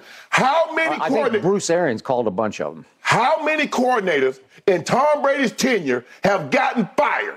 Name one. How many quarterbacks could go in and take a 7-9 team in a pandemic year where you can't practice? How many could do it? He called those. I just want to know who was the offensive coordinator called those plays in that pandemic year. Well, sure he was. Okay, so Tom Brady played well, right? Tom Brady played well, right? Played great. Okay, so did he play great this year? Yeah. He did? Did Tom Brady play great this year? Is it my turn now? Yeah. Okay. I'm about to go. Okay, go ahead. All right, thank you. It came across yesterday that the news broke. It was Byron Leftwich who got fired, and I was under the impression he was the only coach who got fired because the story was broken because he was by far times 10 the biggest name of those who got fired. Yes. But because of that, I accepted that he was the solo scapegoat, that somehow management scapegoated him just because when you go 8-10 with Brady at quarterback, you have to tell your fandom something. You have to throw them a bone. And it felt like he got scapegoated. Brady didn't play well. That's the bone I threw. All right. Okay. But somebody has to go. Look across the league right now. Donatel. It's how they do business. Yeah. They have to give them somebody. So let's give them the defensive coordinator. Let's give them the offensive coordinator. Everywhere I look, some coordinators are going down like crazy. Right. It's the way business is done because it's PR. Well, he's expendable, he's disposable because he's just the coordinator, and the head coach saves his job. See, Brandon Staley, what did they do? They threw the coordinator and the quarterback coach. Okay, they're gone. Okay, it's just the way this business works. Right. Okay, but then I hear later in the day, wait a second, are you kidding me? Todd Bowles is signing off on cleaning house? There are 8 other coaches gone on top of Byron Leftwich. 8 more coaches are out the door because you can't 3 retired, but you can't tell me they were eased. They weren't eased into retirement because Clyde Christensen has been there forever. He was Brady's guy. Well, it sounds like that's the first big sign. Brady ain't coming back through that door. Mm-hmm. Okay, so 8 are gone. Todd Bowles is still afloat as the head coach. Right. That's great by me. I'm a big fan. Right. But surely he had to sign off on this, right? Well, they probably said, Clyde, you need to make some changes to your staff. Okay, so he did. And this is a house cleaning, the likes of which I can't ever remember happening before unless you're going to change coaches. If Todd Bowles got fired and in comes Sean Payton or whoever it is, then you wipe all of it out because Sean Payton or whoever, I'm just doing hypothetical, would want to bring in a whole new staff. He would interview, and he might keep the running back coach or the receiver coach or whatever. He might mix and match 2 or 3. Right. But usually this is what happens when you change the head coach out. What is going on here? I don't know. Yeah, they fired Todd McNair, who's the running back coach. And I know Todd, he played a lot of years in Kansas City. He was the running back coach. He just won a lawsuit against the NCAA, Skip. But I don't really know what they wanted him to do. With that running game that they had, Skip. Okay, so you talked about the pandemic year in the Super Bowl. How different was the offensive line this year? Well, it was completely different. It was utterly different than that offensive line. It's going to change, right? But that wasn't Byron Leftwich. Okay, I'm saying I never said a peep about Byron Leftwich because I'm a fan of his. Was Gronkowski there this year? Well, he tried to come back, but he wanted more money, and then he said yesterday, my heart really wasn't in it. You know how that goes. Your heart's not in it. You were predicting it. That's what I said. Skip. I don't know. Okay, so he called, and they talked, and it didn't happen. Right. And Brady's kind of left out there with 2 rookie tight ends, and they're okay, but they're not this guy. No. Antonio Brown, for all of his faults and all of his issues, He's really good. He was really good with Brady because Brady loved him. Brady fought for him to be at New England and fought for him to be here. And he helped him. He came 8 games into the season, and down the stretch, he was the most targeted of the receivers. Mm-hmm. Well, he blew himself apart at the end of the year last year, and then that was the end of him. So you're down Gronkowski and AB. What do you think's going to happen? Well, I thought Julio could maybe take up some slack, and he couldn't stay healthy, but you called it. You predicted it, and I said, okay. All right. So what did I see with Leftwich? And I don't know the inner workings, so I can't comment on this. All I know for sure is I do know this for a dead solid fact. They badly want Brady back, and they're not condemning Brady for what happened. I'm sure some of the fault they did. How much blame are we going to place at Brady's feet for wanting Bruce Arians removed as the head coach and bumped upstairs? All. Okay. I told you that yesterday. Okay. I told you all of it because I think that was a big mistake. Yeah, and Skip, I remember when it happened. I said, this happened because of Tom Brady wanting it. Okay. That man ain't retired. The man loves coaching. And I've been told the powers that be were not pleased with that move because they think they missed Bruce's sort of flair and he's got like quirky, like weird kind of genius about it. I mean, I don't know if genius is too much, but he's coached a bunch of good quarterbacks. Okay. So here's what I do know. That Brady was dead last in play action passing this year. It was only 15% of the time. Yet, help me out with this. In the 15% that he did play action throw, he was number 1 in the NFL in QBR on play action passes. Is management holding some of that against Byron? I don't know. Because the other stat that leaps out to me is Tom Brady led the whole league in fourth quarter passing yards and in fourth quarter touchdown passes. How can that be? Well, he said after they beat Carolina, he was on the stand-up in the sideline interview he did. He said, we're pretty good in the 2-minute. 2-minute is no huddle, fast break, hurry up offense. You ain't running that the whole game. Okay, all right. But I kept pounding the table over here saying, maybe they should run it here and there. They ran one series of hurry up against Carolina in the second quarter. That's the only one I saw the whole year where it just came out of nowhere. They went no huddle. Okay? Well, you know what, Skip? I said the very thing to you yesterday. Okay. I said, guess who's leading the NBA in fourth quarter scoring? Okay. And I said LeBron James. And you said, that's because they're behind. And what is that doing for them? Are they winning? Yeah, but he's not closing. Like, he's not closing. Did he close? Okay, but what did he do in the second half against my Dallas Cowboys? What happened? Nothing. You can say hopelessly behind. He threw for 255, 2 touchdowns, and no picks because they desperately had to go what? No huddle. Skip. They went no huddle. They went 2-minute drill the whole second half. He did that 3 scores down. That's like a guy going and getting 50 and they lose by 25. But you could see what was happening. All of a sudden it started to click because they just went faster. Okay, why didn't they click before? And when he threw the ball with 2 minutes left to Mike Evans that I thought Mike Evans should have caught, it was a 51-yarder just off his fingertips. I don't know. It's a close call. It wasn't a perfect throw, but it was a very good throw. It's just like right there and it hits his fingertips and he can't snag it. If he had snagged it, and he would have scored, obviously, that would have been 51 more yards. Wait, that's 306 in the second half. Well, now we're starting to threaten the all-time record.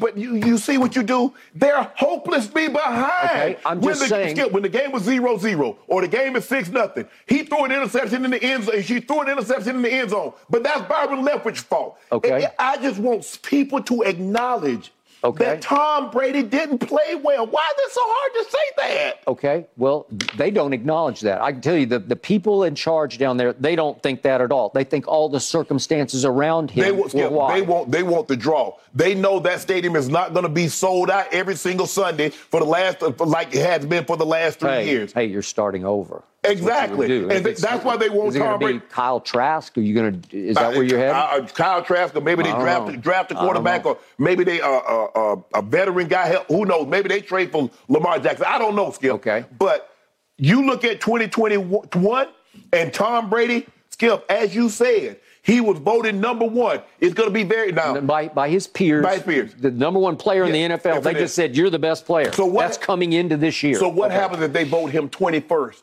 30th? Would that be an indictment that Tom Brady didn't play well? I'm sure they would vote him. Last year he went to the Pro Bowl. This year he didn't. Okay. Last year Pro Football Focus had him graded number 1. It's going to be very interesting to see where they got him graded now. Well, they graded him 10th. That was the final grading that he got was 10th. Boy, I sure wish they'd have graded my papers in high school. Well, ain't no question I would have been in a Power 5 school. Okay. So we saw flashes of him, but he can only do so much at 45. You have to support him correctly. You have to give him some protection. They finished 24th in pass block win rate. What do you think's going to happen? He can't move. You do realize when you play action, sometimes you got to take it to the chops.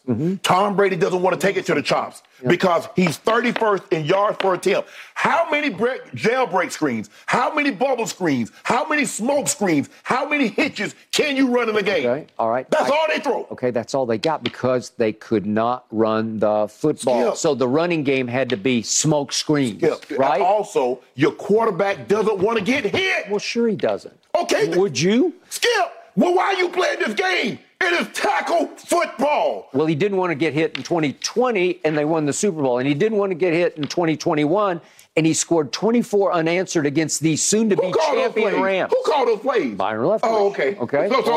So now he did all that in 2020, all that in 2021. He doesn't play the same as he did in 2020 and 2021. 2022, he kind of takes a big step back. Let's blame Byron and all the other offensive coaches. Okay, well, they're blaming a bunch because that's 9 coaches gone. That is a complete house cleaning. Yeah. And I think it doesn't have anything to do with Tom Brady because I'm pretty sure Tom Brady ain't coming back through that door in Tampa. Well, he shouldn't have to wait. So he stuck it up. Yeah. He stuck the last memory that people didn't have in Tampa, be glad he came. Skip, I'm a firm believer. I'm not going to just sit here and say, you know what, Tom Brady didn't do, because I realize he did a lot of great things in Tampa, and there's they don't have another Super Bowl on their mantle if he doesn't come in 2020. No, they got 2, right? They got 2. Yeah. So now they got a couple. At first they were stag. Yeah. But they have a couple now. It was.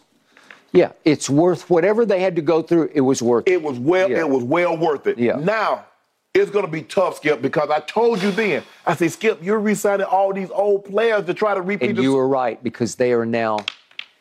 I read the stat last night. Are they $60 million over the cap? They're stuck. They're stuck. No, they're stuck. He gone. No, that's what I'm saying. It's almost like NCAA stuff, where it's your fault, and then you get another job. Okay. And so that's man. It's tough. It's tough. I feel bad for B. I just wish he had taken that job. Hopefully, moving forward, hey, bro, we don't get it operated by the same rules and guidelines. You know what? You got to take that job. You don't. You have to seize the moment. Get it. Yep. And don't look back. You can't second guess any part of it. Just grab it and run with it as hard as you can run with it. Even if you think your hands are going to be tied by the front office, you just have to take the shot. Even if they are, Skip, if I get a number 1 quarterback, I don't care. You tie my feet too. I agree. But I'm going. I'm going because I know I got no chance. I could have the greatest front office, and I heard what Sean Payton said. He want a great front office and then the quarterback. You could have the best front office. That could be your brother-in-law. I agree. That's the general manager. Yep. And your father-in-law can be the owner. If you don't have that quarterback, guess what? Pretty soon that marriage gonna break. Hey, see Bill Belichick. Yes. He's got the greatest front office in football because he's the front office, right? Yes. And he doesn't have a quarterback. And you see how that front office look? Yeah. That front office look. And all those guys getting jobs, Sirianni and all these guys, they got another guy that was at the Patriots. He went to Tennessee. Now he's in Arizona. Yep. Mm-hmm. You see what that guy. Think about how many guys. Man, that guy, he's like Delta. He done hired more NFL employees than Delta hired in the state of Georgia. That's because true. there are a lot of people that hitch their wagon that guy. They got head coaching job, they got general manager job, they got player personnel job. And it ain't got nothing to do with them picking. No. He got everything to do with that guy right there. I'm going to give him that much credit. That is true. He's hired more people than Mr. Kraft. Around the league. Yep. No, it's quite a tree. Yeah. Except the tree doesn't grow, right? Think about it. They keep it on Belichick tree and Andy Reid tree. It ain't got no tree like him. No. Look at all them coaches that got jobs. Look at all them general managers and player personnel, scouting directors that got jobs because of him. I agree. Yep. Whew. Gentlemen, also caught up in the firings, assistant defensive line coach Lori Locust. She was the only female coaching in the NFL on the defensive side of the ball. We will see what is in Tampa's future to come. All right, let's talk a little NBA action when we come back. Celtics Warriors last night, guys. Did Boston just have a breakthrough moment? Ooh, we got to discuss. That's next on Undisputed.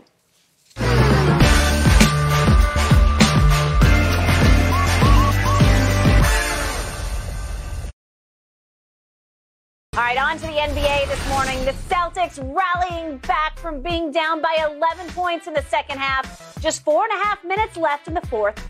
They force overtime and then a victory against the Warriors last night. Final score 121-118. Jason Tatum, final stat line, 34 points, 19 boards, and 6 assists for Boston. Shannon, what's your biggest takeaway from this matchup? Well, I thought the Celtics were one of the two best teams in the East. I think they're one of the two best teams in the NBA, them and the Denver Nuggets, Skip. And I think it's going to come down. I still believe healthy, the Bucks and the Celtics are going to have a 7-game series, and I believe the Bucks will come out on top. But, Skip, I like what I saw last night because I saw this, and this team played this team last year in the NBA Finals. And when it started to go bad, they couldn't correct it. And Al Horford said this year we've taken steps as a group being a little bit more mature in handling those situations, good or bad. Just continue to play through it. We had some huge mistakes down the stretch, and to be able to overcome that and stay the course. He's absolutely correct. Skip, I tweeted, damn, Jason Tatum, how many turnovers you going to have?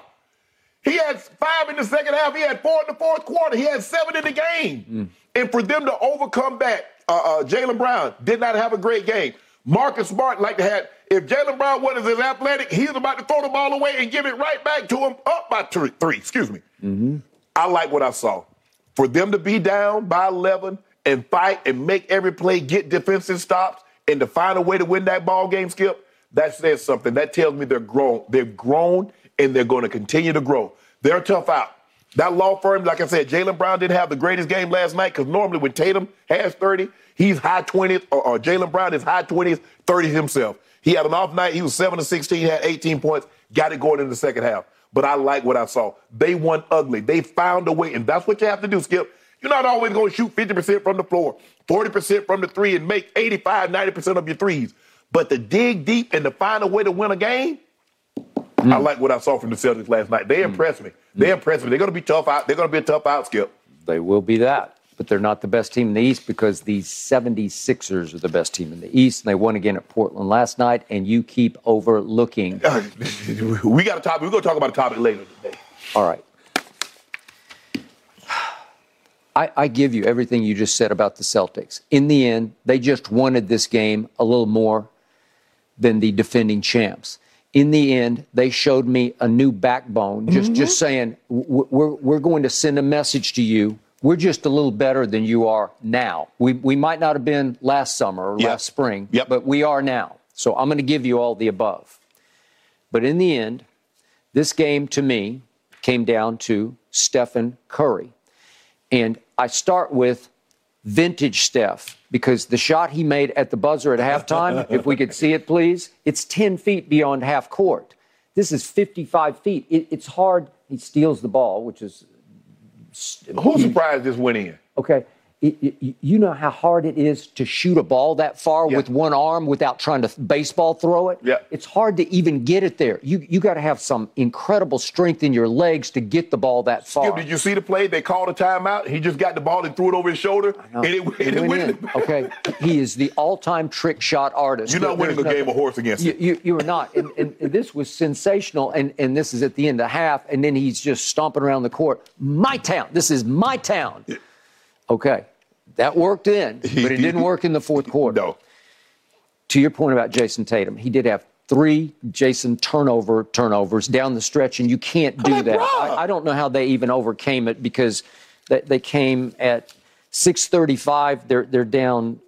They're down 8 at that point. He traveled, and then at 3:08, he had a bad pass. They're down 2, and 36 seconds left. Another bad pass, and they're down 1. I don't know how they overcame that. Exactly. But I can show you why Golden State, despite huge numbers, look at their starting lineup on your stat sheet. Clay, Andrew Wiggins. All of them. They got 4 in the 20s. Right. Okay, that'll work. And look at Draymond. He's got a triple-double. 1 assist from a triple-double. Well, wait, didn't he have it? No, he's 1 assist. I'm sorry. Oh, yeah, you're right. Okay, so it's 11, 13 and 9. Okay.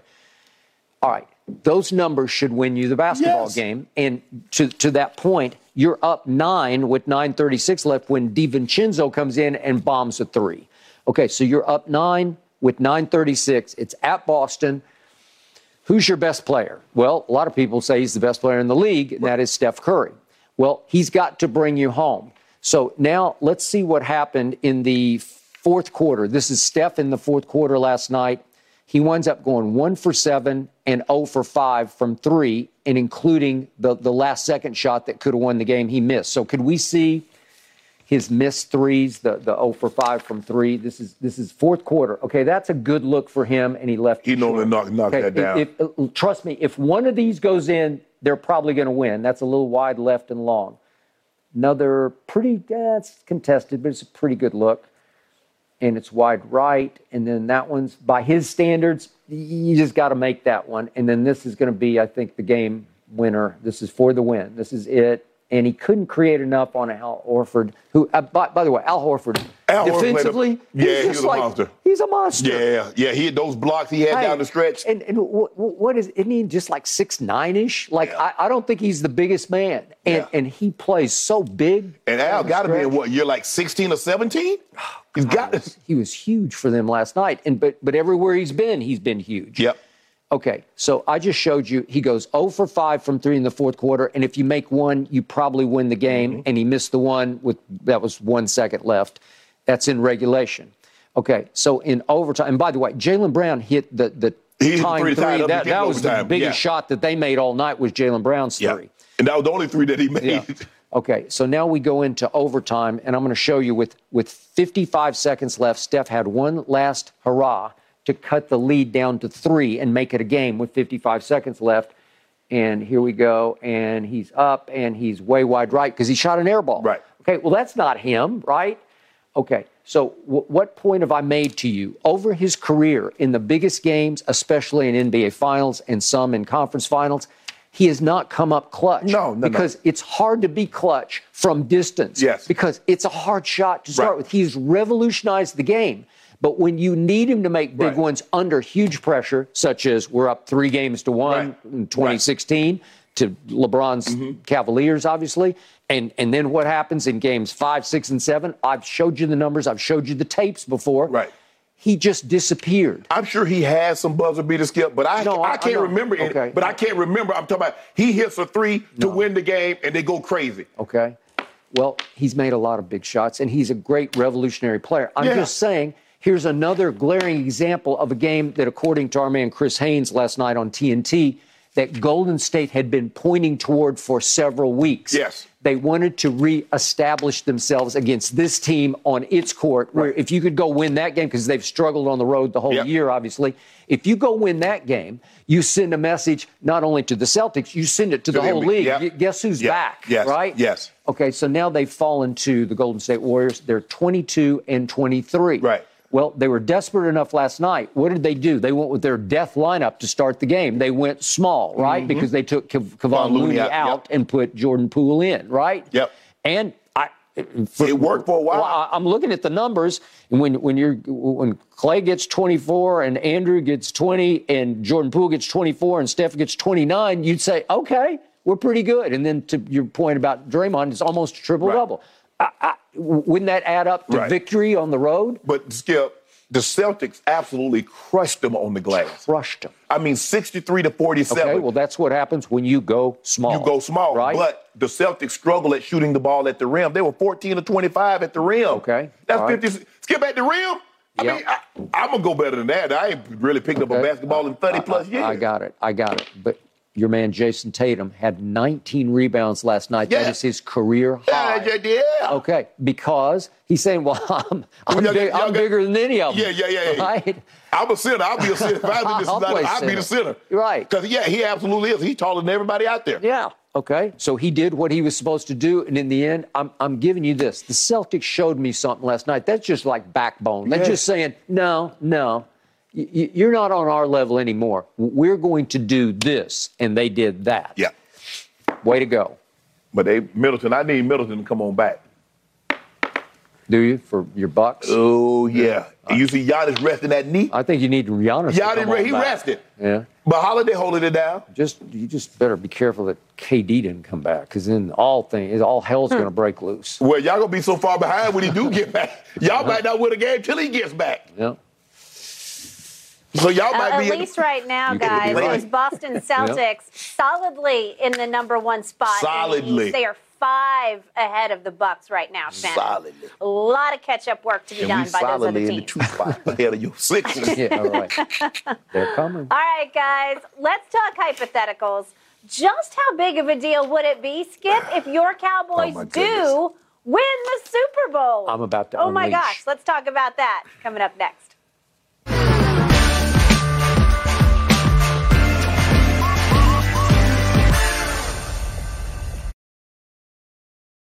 Okay, yes, the Cowboys are underdogs in this upcoming weekend's matchup with the 49ers, but if they win, they would return to the NFC Championship for the first time since the 95 season. By the way, that season, also the last time the Cowboys won the Super Bowl. Is that an omen? Skip, let's start with you here. Yeah. Can you put into words, can you try to explain what it would mean to you for the Cowboys to win the Super Bowl this year?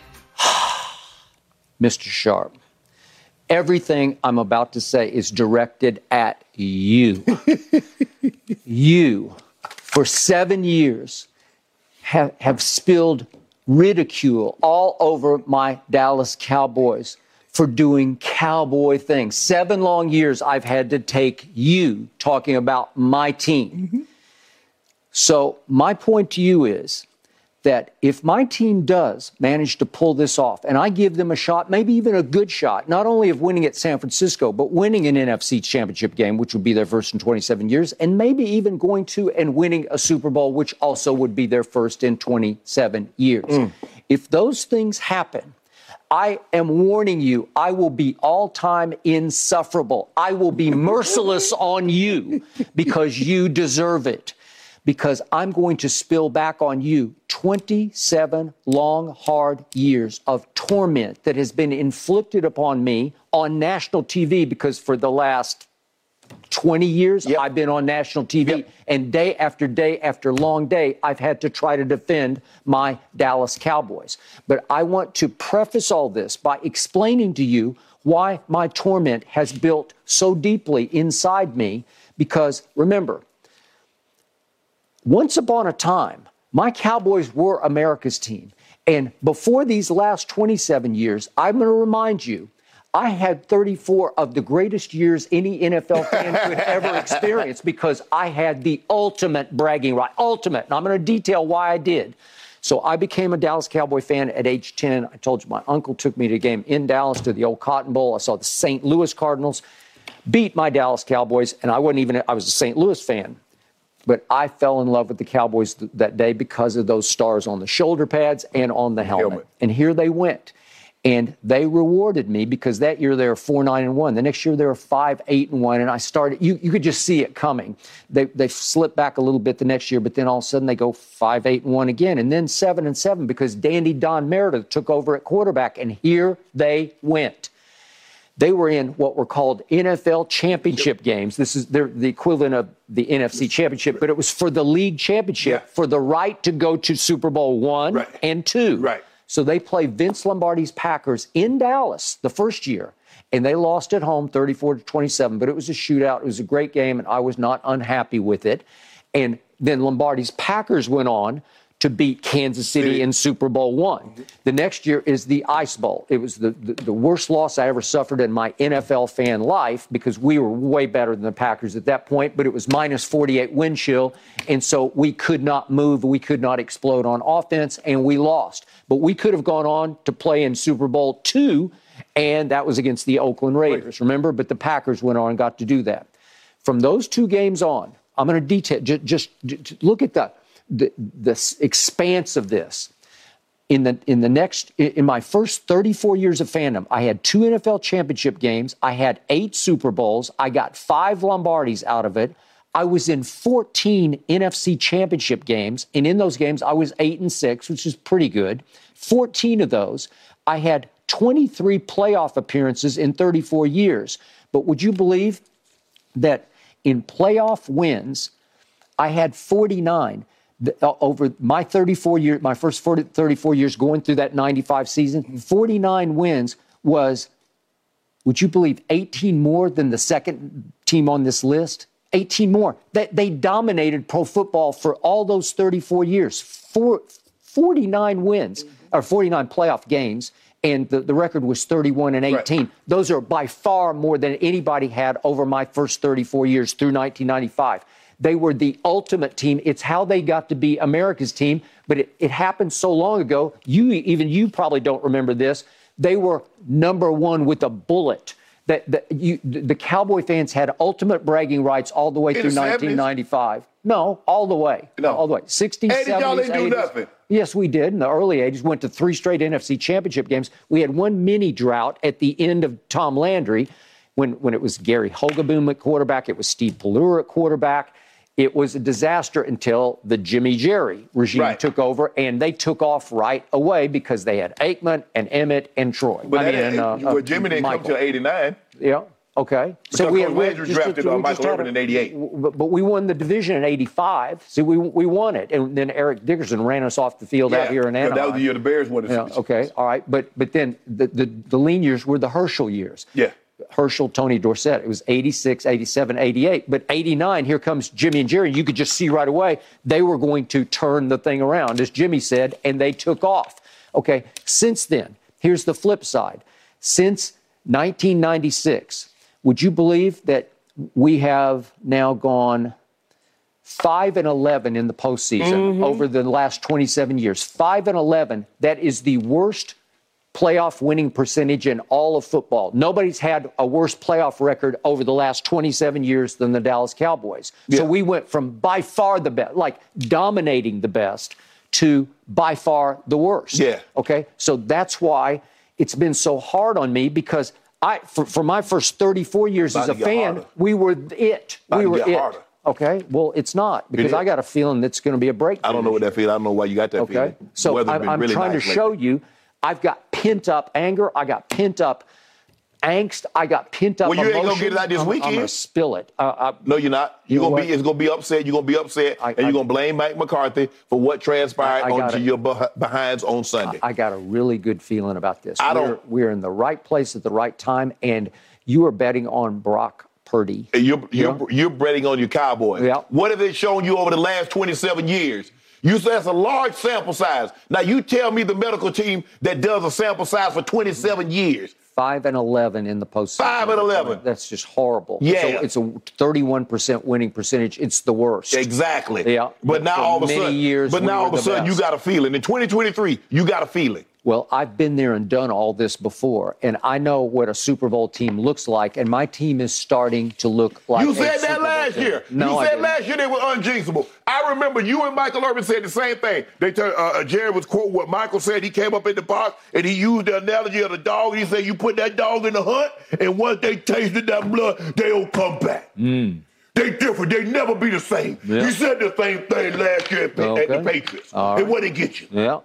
You was over here hyping. My team is unjinxable. Okay. You said that earlier this year, too. And Dak threw a walk-off touchdown pass to CeeDee Lamb, and I thought we have... And what Jimmy G do? And Jimmy G threw a walk-off win against y'all. Wait a second. What happened on that pass to CeeDee Lamb? What happened on it?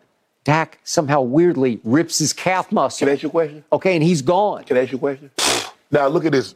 You see the difference? Now, you say your team is talented. Everybody tell me the Cowboys got a lot of talent. Now, look what happened when Jimmy G goes down. Look what Brock Purdy did. If your team is what you said he is with all this talent, what Michael and Jerry said, all this talent, they should be able to put a quarterback in there and keep going right on down the road. Well, didn't they this year? No. Didn't Cooper Rush win 4 out of 5? Yeah. When you said they're done? How many games did Purdy win? He's won 6 in a row. How many? 6 in a row. Yep. They done won like 11. Okay. 11 or 12. They won 11 in a row. Okay, so they're 3.5-point favorites. So I will right now take those 3.5 for 5 cases. No, you don't want to talk about it. You got all this. If you got so much pent-up anger, give me the points. No. Why not? Well, I'm not because we're 3.5-point underdogs. But if you believe, I wouldn't do that. This is a juggernaut. They've won 11 straight games. Are you kidding? I've been in a situation where I was so confident about my team, I gave you the point that they were favored by. Joe Montana Jr. How can I beat him? Joe Montana Jr. No, you told me Dak Prescott just had a game that will rival anything Troy and Roger Staubach ever did. I didn't say that. Yeah, you did. I did. 5 touchdowns, 300 yards passing against the GOAT on the road, and you hadn't won a road playoff game since '92, and half your team wasn't even alive in '92. Please, we cannot put Dak's name in the same sentence with Roger Staubach's. I just said that what you told me. He had a game. He had a game of his life. He had the game of life. Of his life. His life. You said that too. And remember, I got 27 years of drought, so I'm taking that game. I'm running with that game. He is good enough to go win a Super Bowl. That's what he is. Yeah. He has to stay right on this arc, and he will. I mean, I guess you can say that about every team that's in the playoff. Right now, they good enough. So hold on. Kansas City's not good enough to win the Super Bowl? Sure, they are. Buffalo good enough to win the Super Bowl? I don't know about Buffalo. I'm not sold on Buffalo. What about Kansas City? I'm not Kansas City. The Bengals. Are they good enough to win the Super Bowl? Yes. What about the Eagles? Are they good enough to win the Super Bowl? Exactly. I'm not sure about the Eagles. But you're sure about the Cowboys? I just see this is legit. And I think you see it too. Put those on. Let me see what you see. I don't see anything. Let me see them. Let me see them. How bad are they? They're not that much. What are they? Are they just for show? Yeah, look at you. I'm Shannon Sharp, and I'm going to kick your... Yeah. So, you see, now all of a sudden you're like, I kind of like these. Yeah, see, I'm telling you. I can see things clearly now. Wait, Tom Brady's terrible. He's terrible. Get him out of my sight. Yeah. So now do you see the Cowboys not going anywhere? No. Now that you see put those on? I saw Super Bowl. No, you didn't see it. Nah. I think this is it. Well, we see two different things when we look through these glasses. All right. Because I don't see Cowboys in the Super Bowl. All right. That ends this weekend. Here we go. Skip, you look good when hope springs eternal. I like that on you. I might have to get me a pair of those. We're going to have wardrobe dial them up right now. All right, guys. Let's talk a little college football right now. Deion Sanders, he's flipping college recruits again, and appropriately, another cornerback, right? We're going to talk about that and what it means for the college football landscape when we return.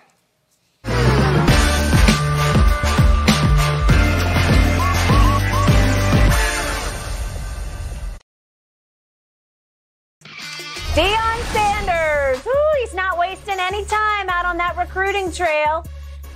Now the Colorado head coach, and he is racking up the recruits. Yesterday, 5-star cornerback Cormani McClain decided to change his commitment from Miami to Colorado.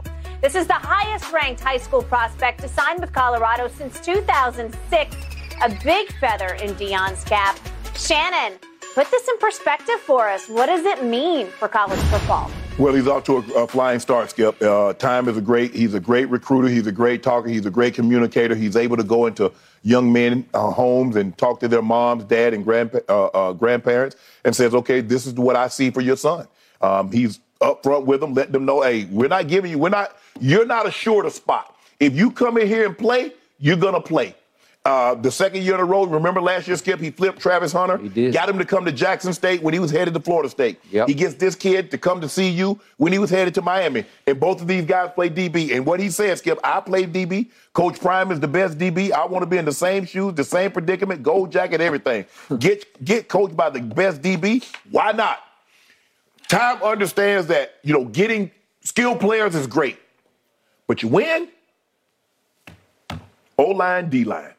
You look at Georgia, you look at Alabama, you look at the teams that year in and year out, Skip, that's where they dominate. And he knows it's going to take him some time, but he has to get those guys. But he's off to a great start. I'm happy for him. Hopefully, he has great success early on because the more success you have, Skip, the easier it is going to be convince guys to come. But this is he's gotten 20 transferred, 18 prospects signed early. He even flipped a 4-star running back that was headed to Notre Dame. He did. Got him to come to CU. Yep. So I'm happy for my brother. I don't know how much they're paying him exactly. Maybe you do, but it's not enough. Seriously. And I don't know how much budget they gave him, but it'll be worth every penny of what. And I know one of the regions was having a hard time with what are we doing here? Right. What you're doing here is turning your football program completely around. You were 1-11 last year. Yes. 1-11. You were at the bottom of the Pac What are they Pac-12. now? 12. Pac-12. I keep saying Pac-10. Pac-12 conference. This is shockingly great to me because all of a sudden what you have here, you have the greatest cornerback ever, and it's not even close. Coaching the best cornerback tandem in college football, I'm pretty sure, because Travis Hunter is a flat-out stud. And I got to watch him this past year as a college player at Jackson State. He might be a better receiver than he is a DB. Obviously, Deion's son has also transferred with him, Shedeur, and Shedur's thrown it to Travis Hunter, and I'm like, they're unstoppable. Well, there's going to be times that these two kids are going to be unstoppable. They might both play receiver because the other kid, Cormani, played receiver for a while until they made him a DB. Right. But they're just sensationally talented, and they're going to be coached by the guy who knows the position better than anybody. Right. What do you think is going to start happening? Really good things. Yes. I know Jimmy Johnson, first time I ever sat down with him, he said, you win in football with people who can rush the passer and people who can cover. And that you start with that. So I don't know who rushes the passer. To your point, you're going to have to get someone. Get the B-line and O-line and protect him. All right. But to flip this kid on top of that kid, it's such a start because nobody's going to have more talent at those two positions or be better coached than those two kids will be. And I think they're both big. I was just watching the videos last night of Cormani McClain. He doesn't have his man body yet because he's a little slender. He's just 165, but he's 6'2", so he's got. He can grow into that. Hey, he will grow into that. Yeah. He can fly and he can move. And you want to talk about ball skills? Whew. So all of a sudden, this is on the map kind of signings where you've got this, Deion. You're on and you know him better. I covered him and got to know him a little bit. But the point was, I could have never seen him being a coach because he's a superstar, and most superstars don't want to have to work this hard. This is hard work, or have the patience. That's what I'm saying. They have the patience to do things. I mean, because like I said, Skipper, you got to think about how it looked easy. Yeah. But I know how hard he worked and how hard he studied. And now the guys you're coaching are never going to be as talented as you. I mean, you coach 50 years, you coach 50 years. Hey, but these two kids are about as close as you're going to get. So, so I think the thing is, Skip, the thing that he can do really well, he can really communicate. And he can coach, but it's about life lessons because he wants these guys to be something just in case football doesn't come. Can I teach you to be a great son? Can I teach you to be a great husband? Can I teach you to be great in other aspects of your life? Which is why he wants to stay coaching 18 to 22-year-olds, and he doesn't want any part of the next level. Yeah, he's like, hey, them guys make too much money. They don't want to listen. No. Well, they don't. No. No, it's tough. It's tough. Wow.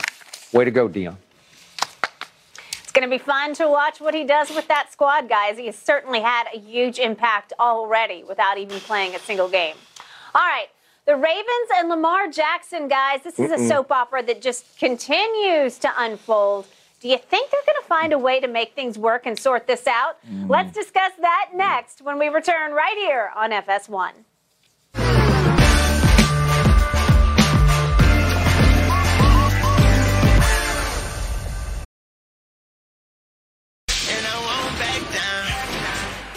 The Ravens had their end-of-season interviews yesterday. General Manager Eric DeCosta and head coach John Harbaugh dishing about Lamar Jackson. You're going to want to hear this. Take a listen. I truly believe Lamar wants to finish his career in Baltimore. I just believe that in my conversations with him and just watching him and talking with him and communicating. I think John feels that way too. So all of those things kind of work together for me. I have every faith that it's going to get done, and we've got the best people in the world doing it. I mean, Eric DeCosta is nobody better. And Eric wants him here, I want him here, Steve wants him here, and Lamar wants to be here. So it's going to work out. We will see, won't we? All right, Shannon, what is your reaction to what Harbaugh and DeCosta had to say? What people say and what people do is something entirely different, Skip. Yep. Nothing says the job wants you better than money. Okay, we'd love to have you. You have everything. We looked at your resume, and it's impeccable. We love that you went to Harvard. We love that you have training. We love that you did this and this. All your experience is unbelievable. But we can only pay you that. You don't want me. You don't want me. Skip, we've seen people stand before the judge or a minister and profess their love until death do us part, for sickness and in health, and rich and for poor. But what does your actions say? Yep. Man, I want to get up out this thing. You keep telling, look, you tell Lamar, we want you. Steve Bisciotti, who's the owner, wants you. Eric DeCosta, who's the general manager, wants you. John Harbaugh, the head coach, wants you. That ain't what the contract say. The contract say y'all perfectly fine if I walk out the door. Skip, my grandfather said a lot of things, but one of the best things he told me and my brother, he said, boys, I see better than I hear. He said, I told y'all to take that trash out. I told y'all to cut that grass, and y'all told me when I got back it was going to be done. I see the trash in the corner. I see the grass ain't been cut.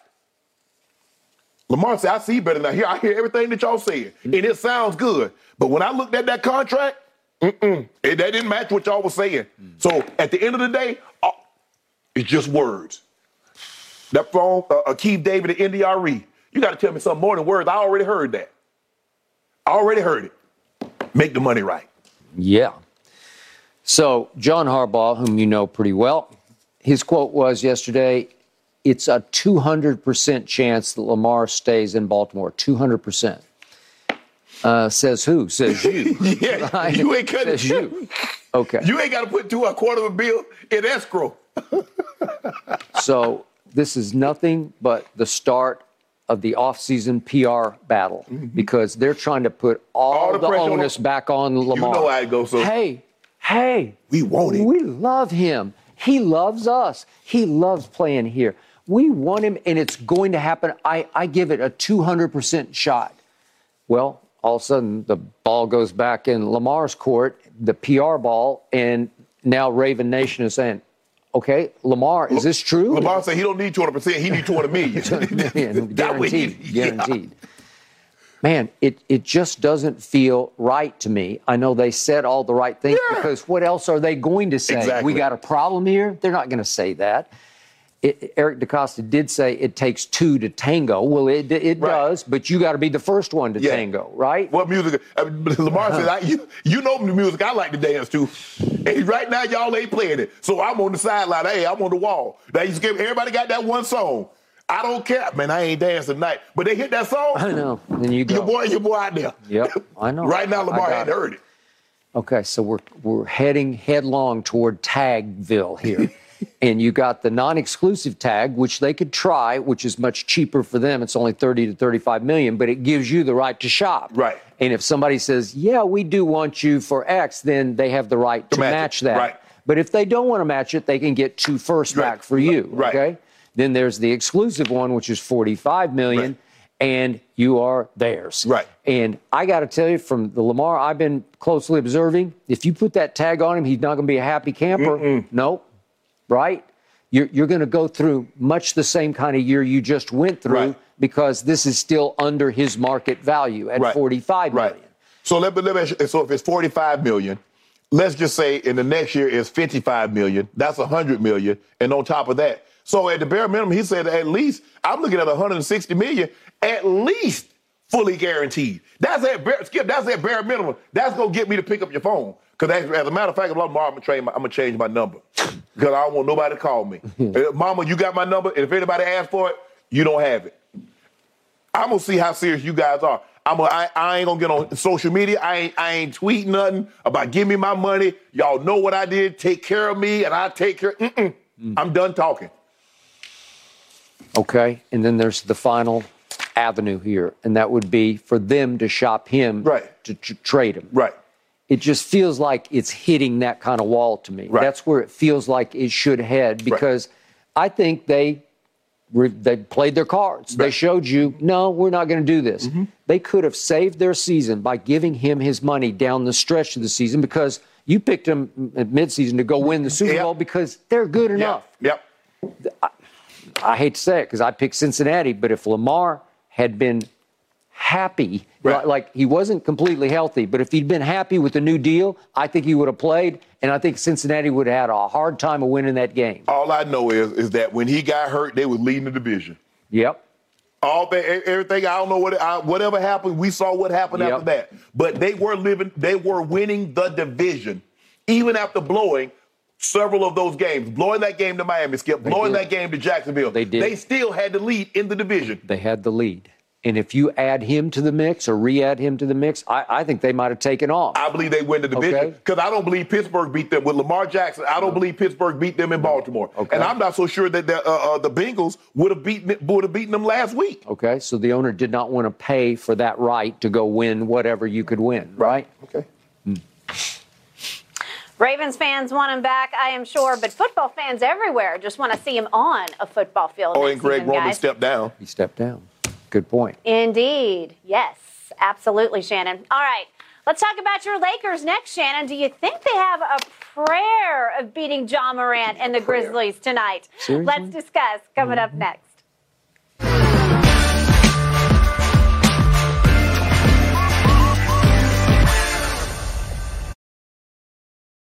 LeBron, questionable tonight. That left ankle still bothering him. The Lakers are 7-point home underdogs to John Morant and the Grizzlies. Shannon, what shot do you give your Lakers of pulling off this upset? It's going to be tough. It's going to be tough, Skip. I mean, this is a great team, a great rebounding team, a big team with Steven Adams and Jaren Jackson. They pound you in the grass. They're young, they're athletic. But 100% chance because we got GOAT. 100%? 100%. Okay, you want to do just one case on it? I'm having mercy on you. No. Excuse you favored by 7.5. You play everybody close, and then you lose. Yeah, that's what I'm saying. Because the GOAT can't close. They got big Steven Adams, Jaren Jackson. They got Ja, Dillon Brooks, Desmond Bain. No, you're not going to win this game. I'll take Memphis. Give me the points then. Give me the points. If you scared, say you scared right now. I want to hear you say you scared on national TV. They play everybody to the wire every time, and they lose every game. Give me 7.5. No. I tell you what, give me 5. You just said 100% chance. But I want the 5 points. Huh? 5 points. That's all I'm asking. No. I only want the 7.5. I want the 5. No, you'll play them close and lose. We're out of time, you see, I got guys. scared about Everybody it. at home, enjoy this wonderful weekend of football.